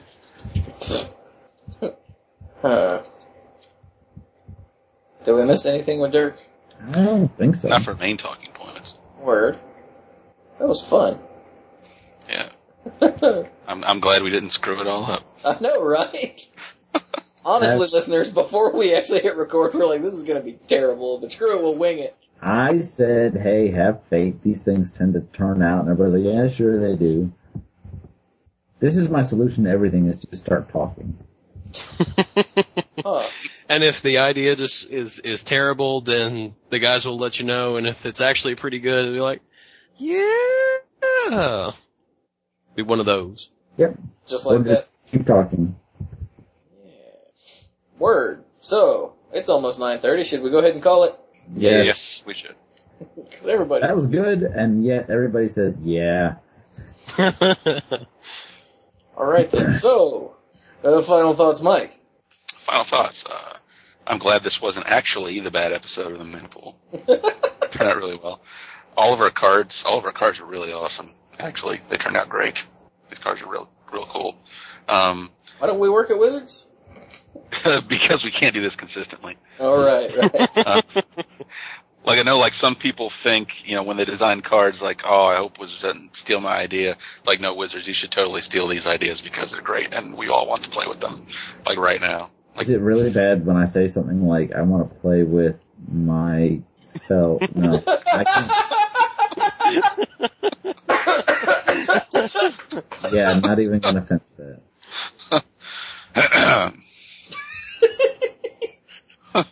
Don't feel bad, Ryan. I want to play with yourself, too. That's not any better at all. Is that the name of this episode? Is this Banana Pool number 270, Playing with Ourselves? No, I don't think it is. No,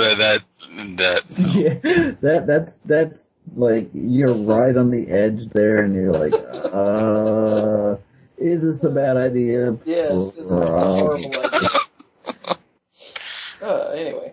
Okay, Luckily, we're not one of those shows that has to be edgy to have content. Yeah, we're too good to be edgy. Bam! I mean. So we'll keep going, Mike. Sorry. That's it. Damn it, Mike. So, who goes after Mike? It's always Mike first because Mike forgets. So I guess then we default to normal order, right? I usually go after Mike, and I'm just tired, but aside from complaining about moving, and it's not even so much, we haven't even picked out a new place, it's just trying to get this place ready to go in the market, but, I complain, but life is good, things are good, happy with my job, happy with most things, just kind of stressful right now with everything going on, but otherwise I'm good, so I'm just gonna leave it at that. I'm not gonna be like, woe is me, or whatever. I'm just gonna say life is good, and I'm not gonna go into it, because otherwise I'll get off on something, and I'll just be like, so, no, good, yay, done, tired. I guess that's you, Dirk. It's been very interesting the past little bit. And again, if there's a week where I disappear, then I'll let you guys guess what happened. Or the guys will just spill the beans and be like, oh yeah, by the way, Dirk's not here because of the baby, the new baby. The next 3-3 with Trample. I'm guessing it'll be because you populated. Yes, that'd be correct. So, yeah. Today was an interesting day. I'm just hoping that it improves, because it was very stressful today. Well, today doesn't have much longer to improve, which in and of itself can be a good thing. Well, I mean, like the week in general, that the week. Oh. The week improves. Today was a pretty rough day because not only did the Braxton Hicks stuff happen, but Trevor apparently has a stomach bug, and so he has had some nuclear diarrhea. Ooh. Sorry about that, listeners. Because now I can't stop listening and I can't stop hearing the words nuclear diarrhea. So I want to apologize to you guys too. To have to visualize and be like, what would that be like? Well, I can't stop hearing the noise that I imagine that would. Oh my god, it was so bad it kicked Mike off. Once you have a kid, or as we said, once you kid, phrases like nuclear diarrhea just don't surprise you anymore. Because I'm like, I know what that means. Personal experience. Nuclear diarrhea. Yeah. It doesn't shock me at all. I feel bad for him, but I'm like, yep, been there, done that. Well, not done that, but Was the nuclear diarrhea sound so bad it kicked you off the internet, Mike? Oh, it was terrible.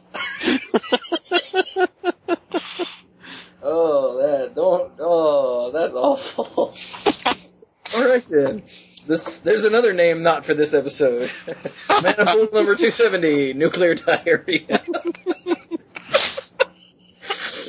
Okay then, so, I guess that leaves me then, cause, And I realized a little while ago that if it wasn't for like the magic and podcasting thing, my life would suck.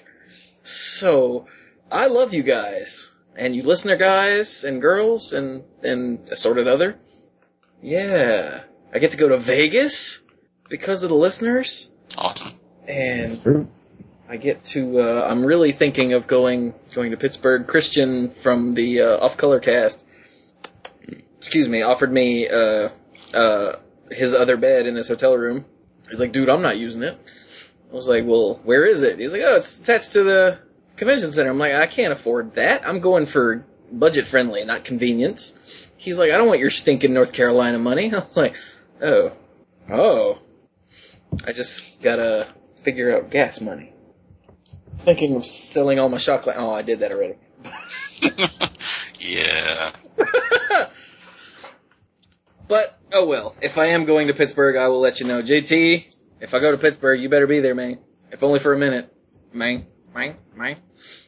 Phil, I know you don't listen still, but never mind, you don't listen still. Oh, that's sad. I didn't know that. Well, I know he doesn't play anymore, but he still follows us on Twitter and whatnot. I don't know if he actually listens. Oh, okay. But oh well. Yeah, I got nothing. I'm gonna try real hard to get the episode up from last week, either tonight, which is looking doubtful because it's 9:30 already, or tomorrow. So, if it's not up tonight, it's definitely going up tomorrow. That's just there's no question. So I'm gonna work on it tonight and see if I can get it up. Not that anyone cares, because they've already heard it at this point, so never mind. Damn you, time dilation. So, other than that, is that where they put drops in your time? Yeah, and they blow the air in it, you know? Yeah, ooh, I hate that part. So, the usual stuff, we've got the forums, link is in every episode to the forums. There's actually a link in every episode to this, show's topic. Is it safe to not go alone?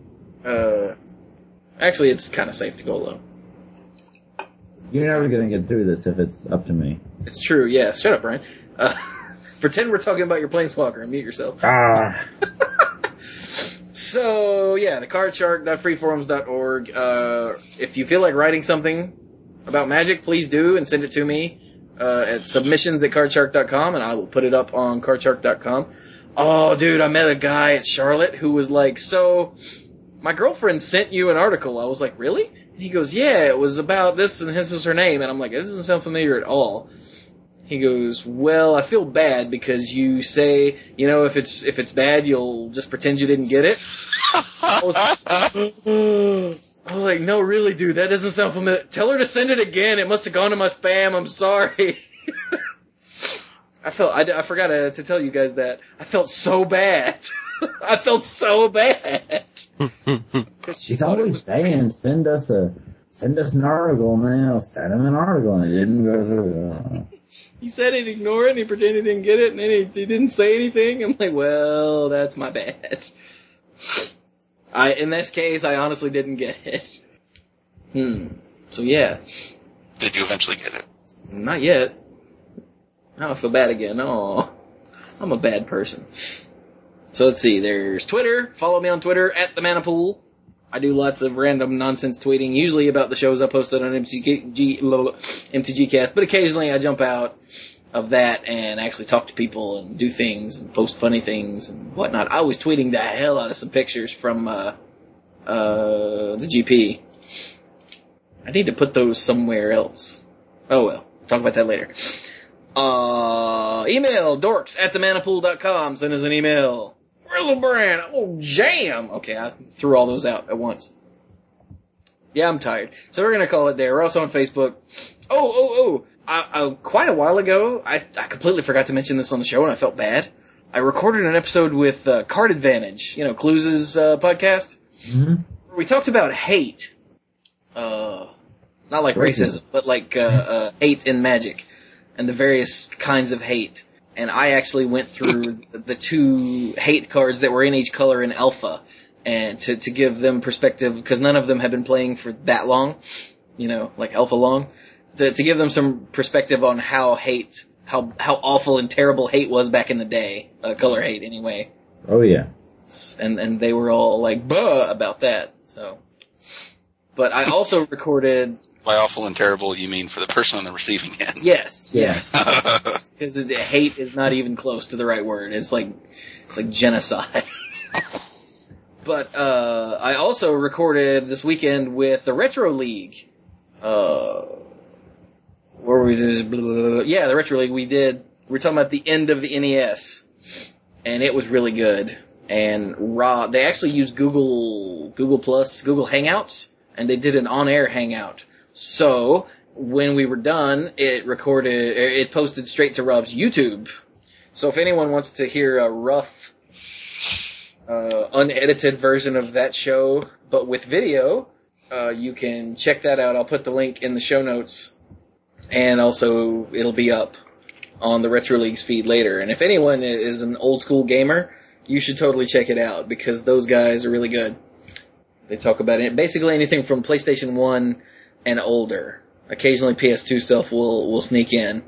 So yeah, and they're one of the few podcasts that I actually listen to. And I don't actually listen to any Magic podcasts anymore because I don't have time, and I feel bad about that. But yeah, so go check that out. I'm gonna stop talking now. So this has been episode 270 of the Mana Pool. Not the bad episode. Thank you all very much for listening, and go play some Magic.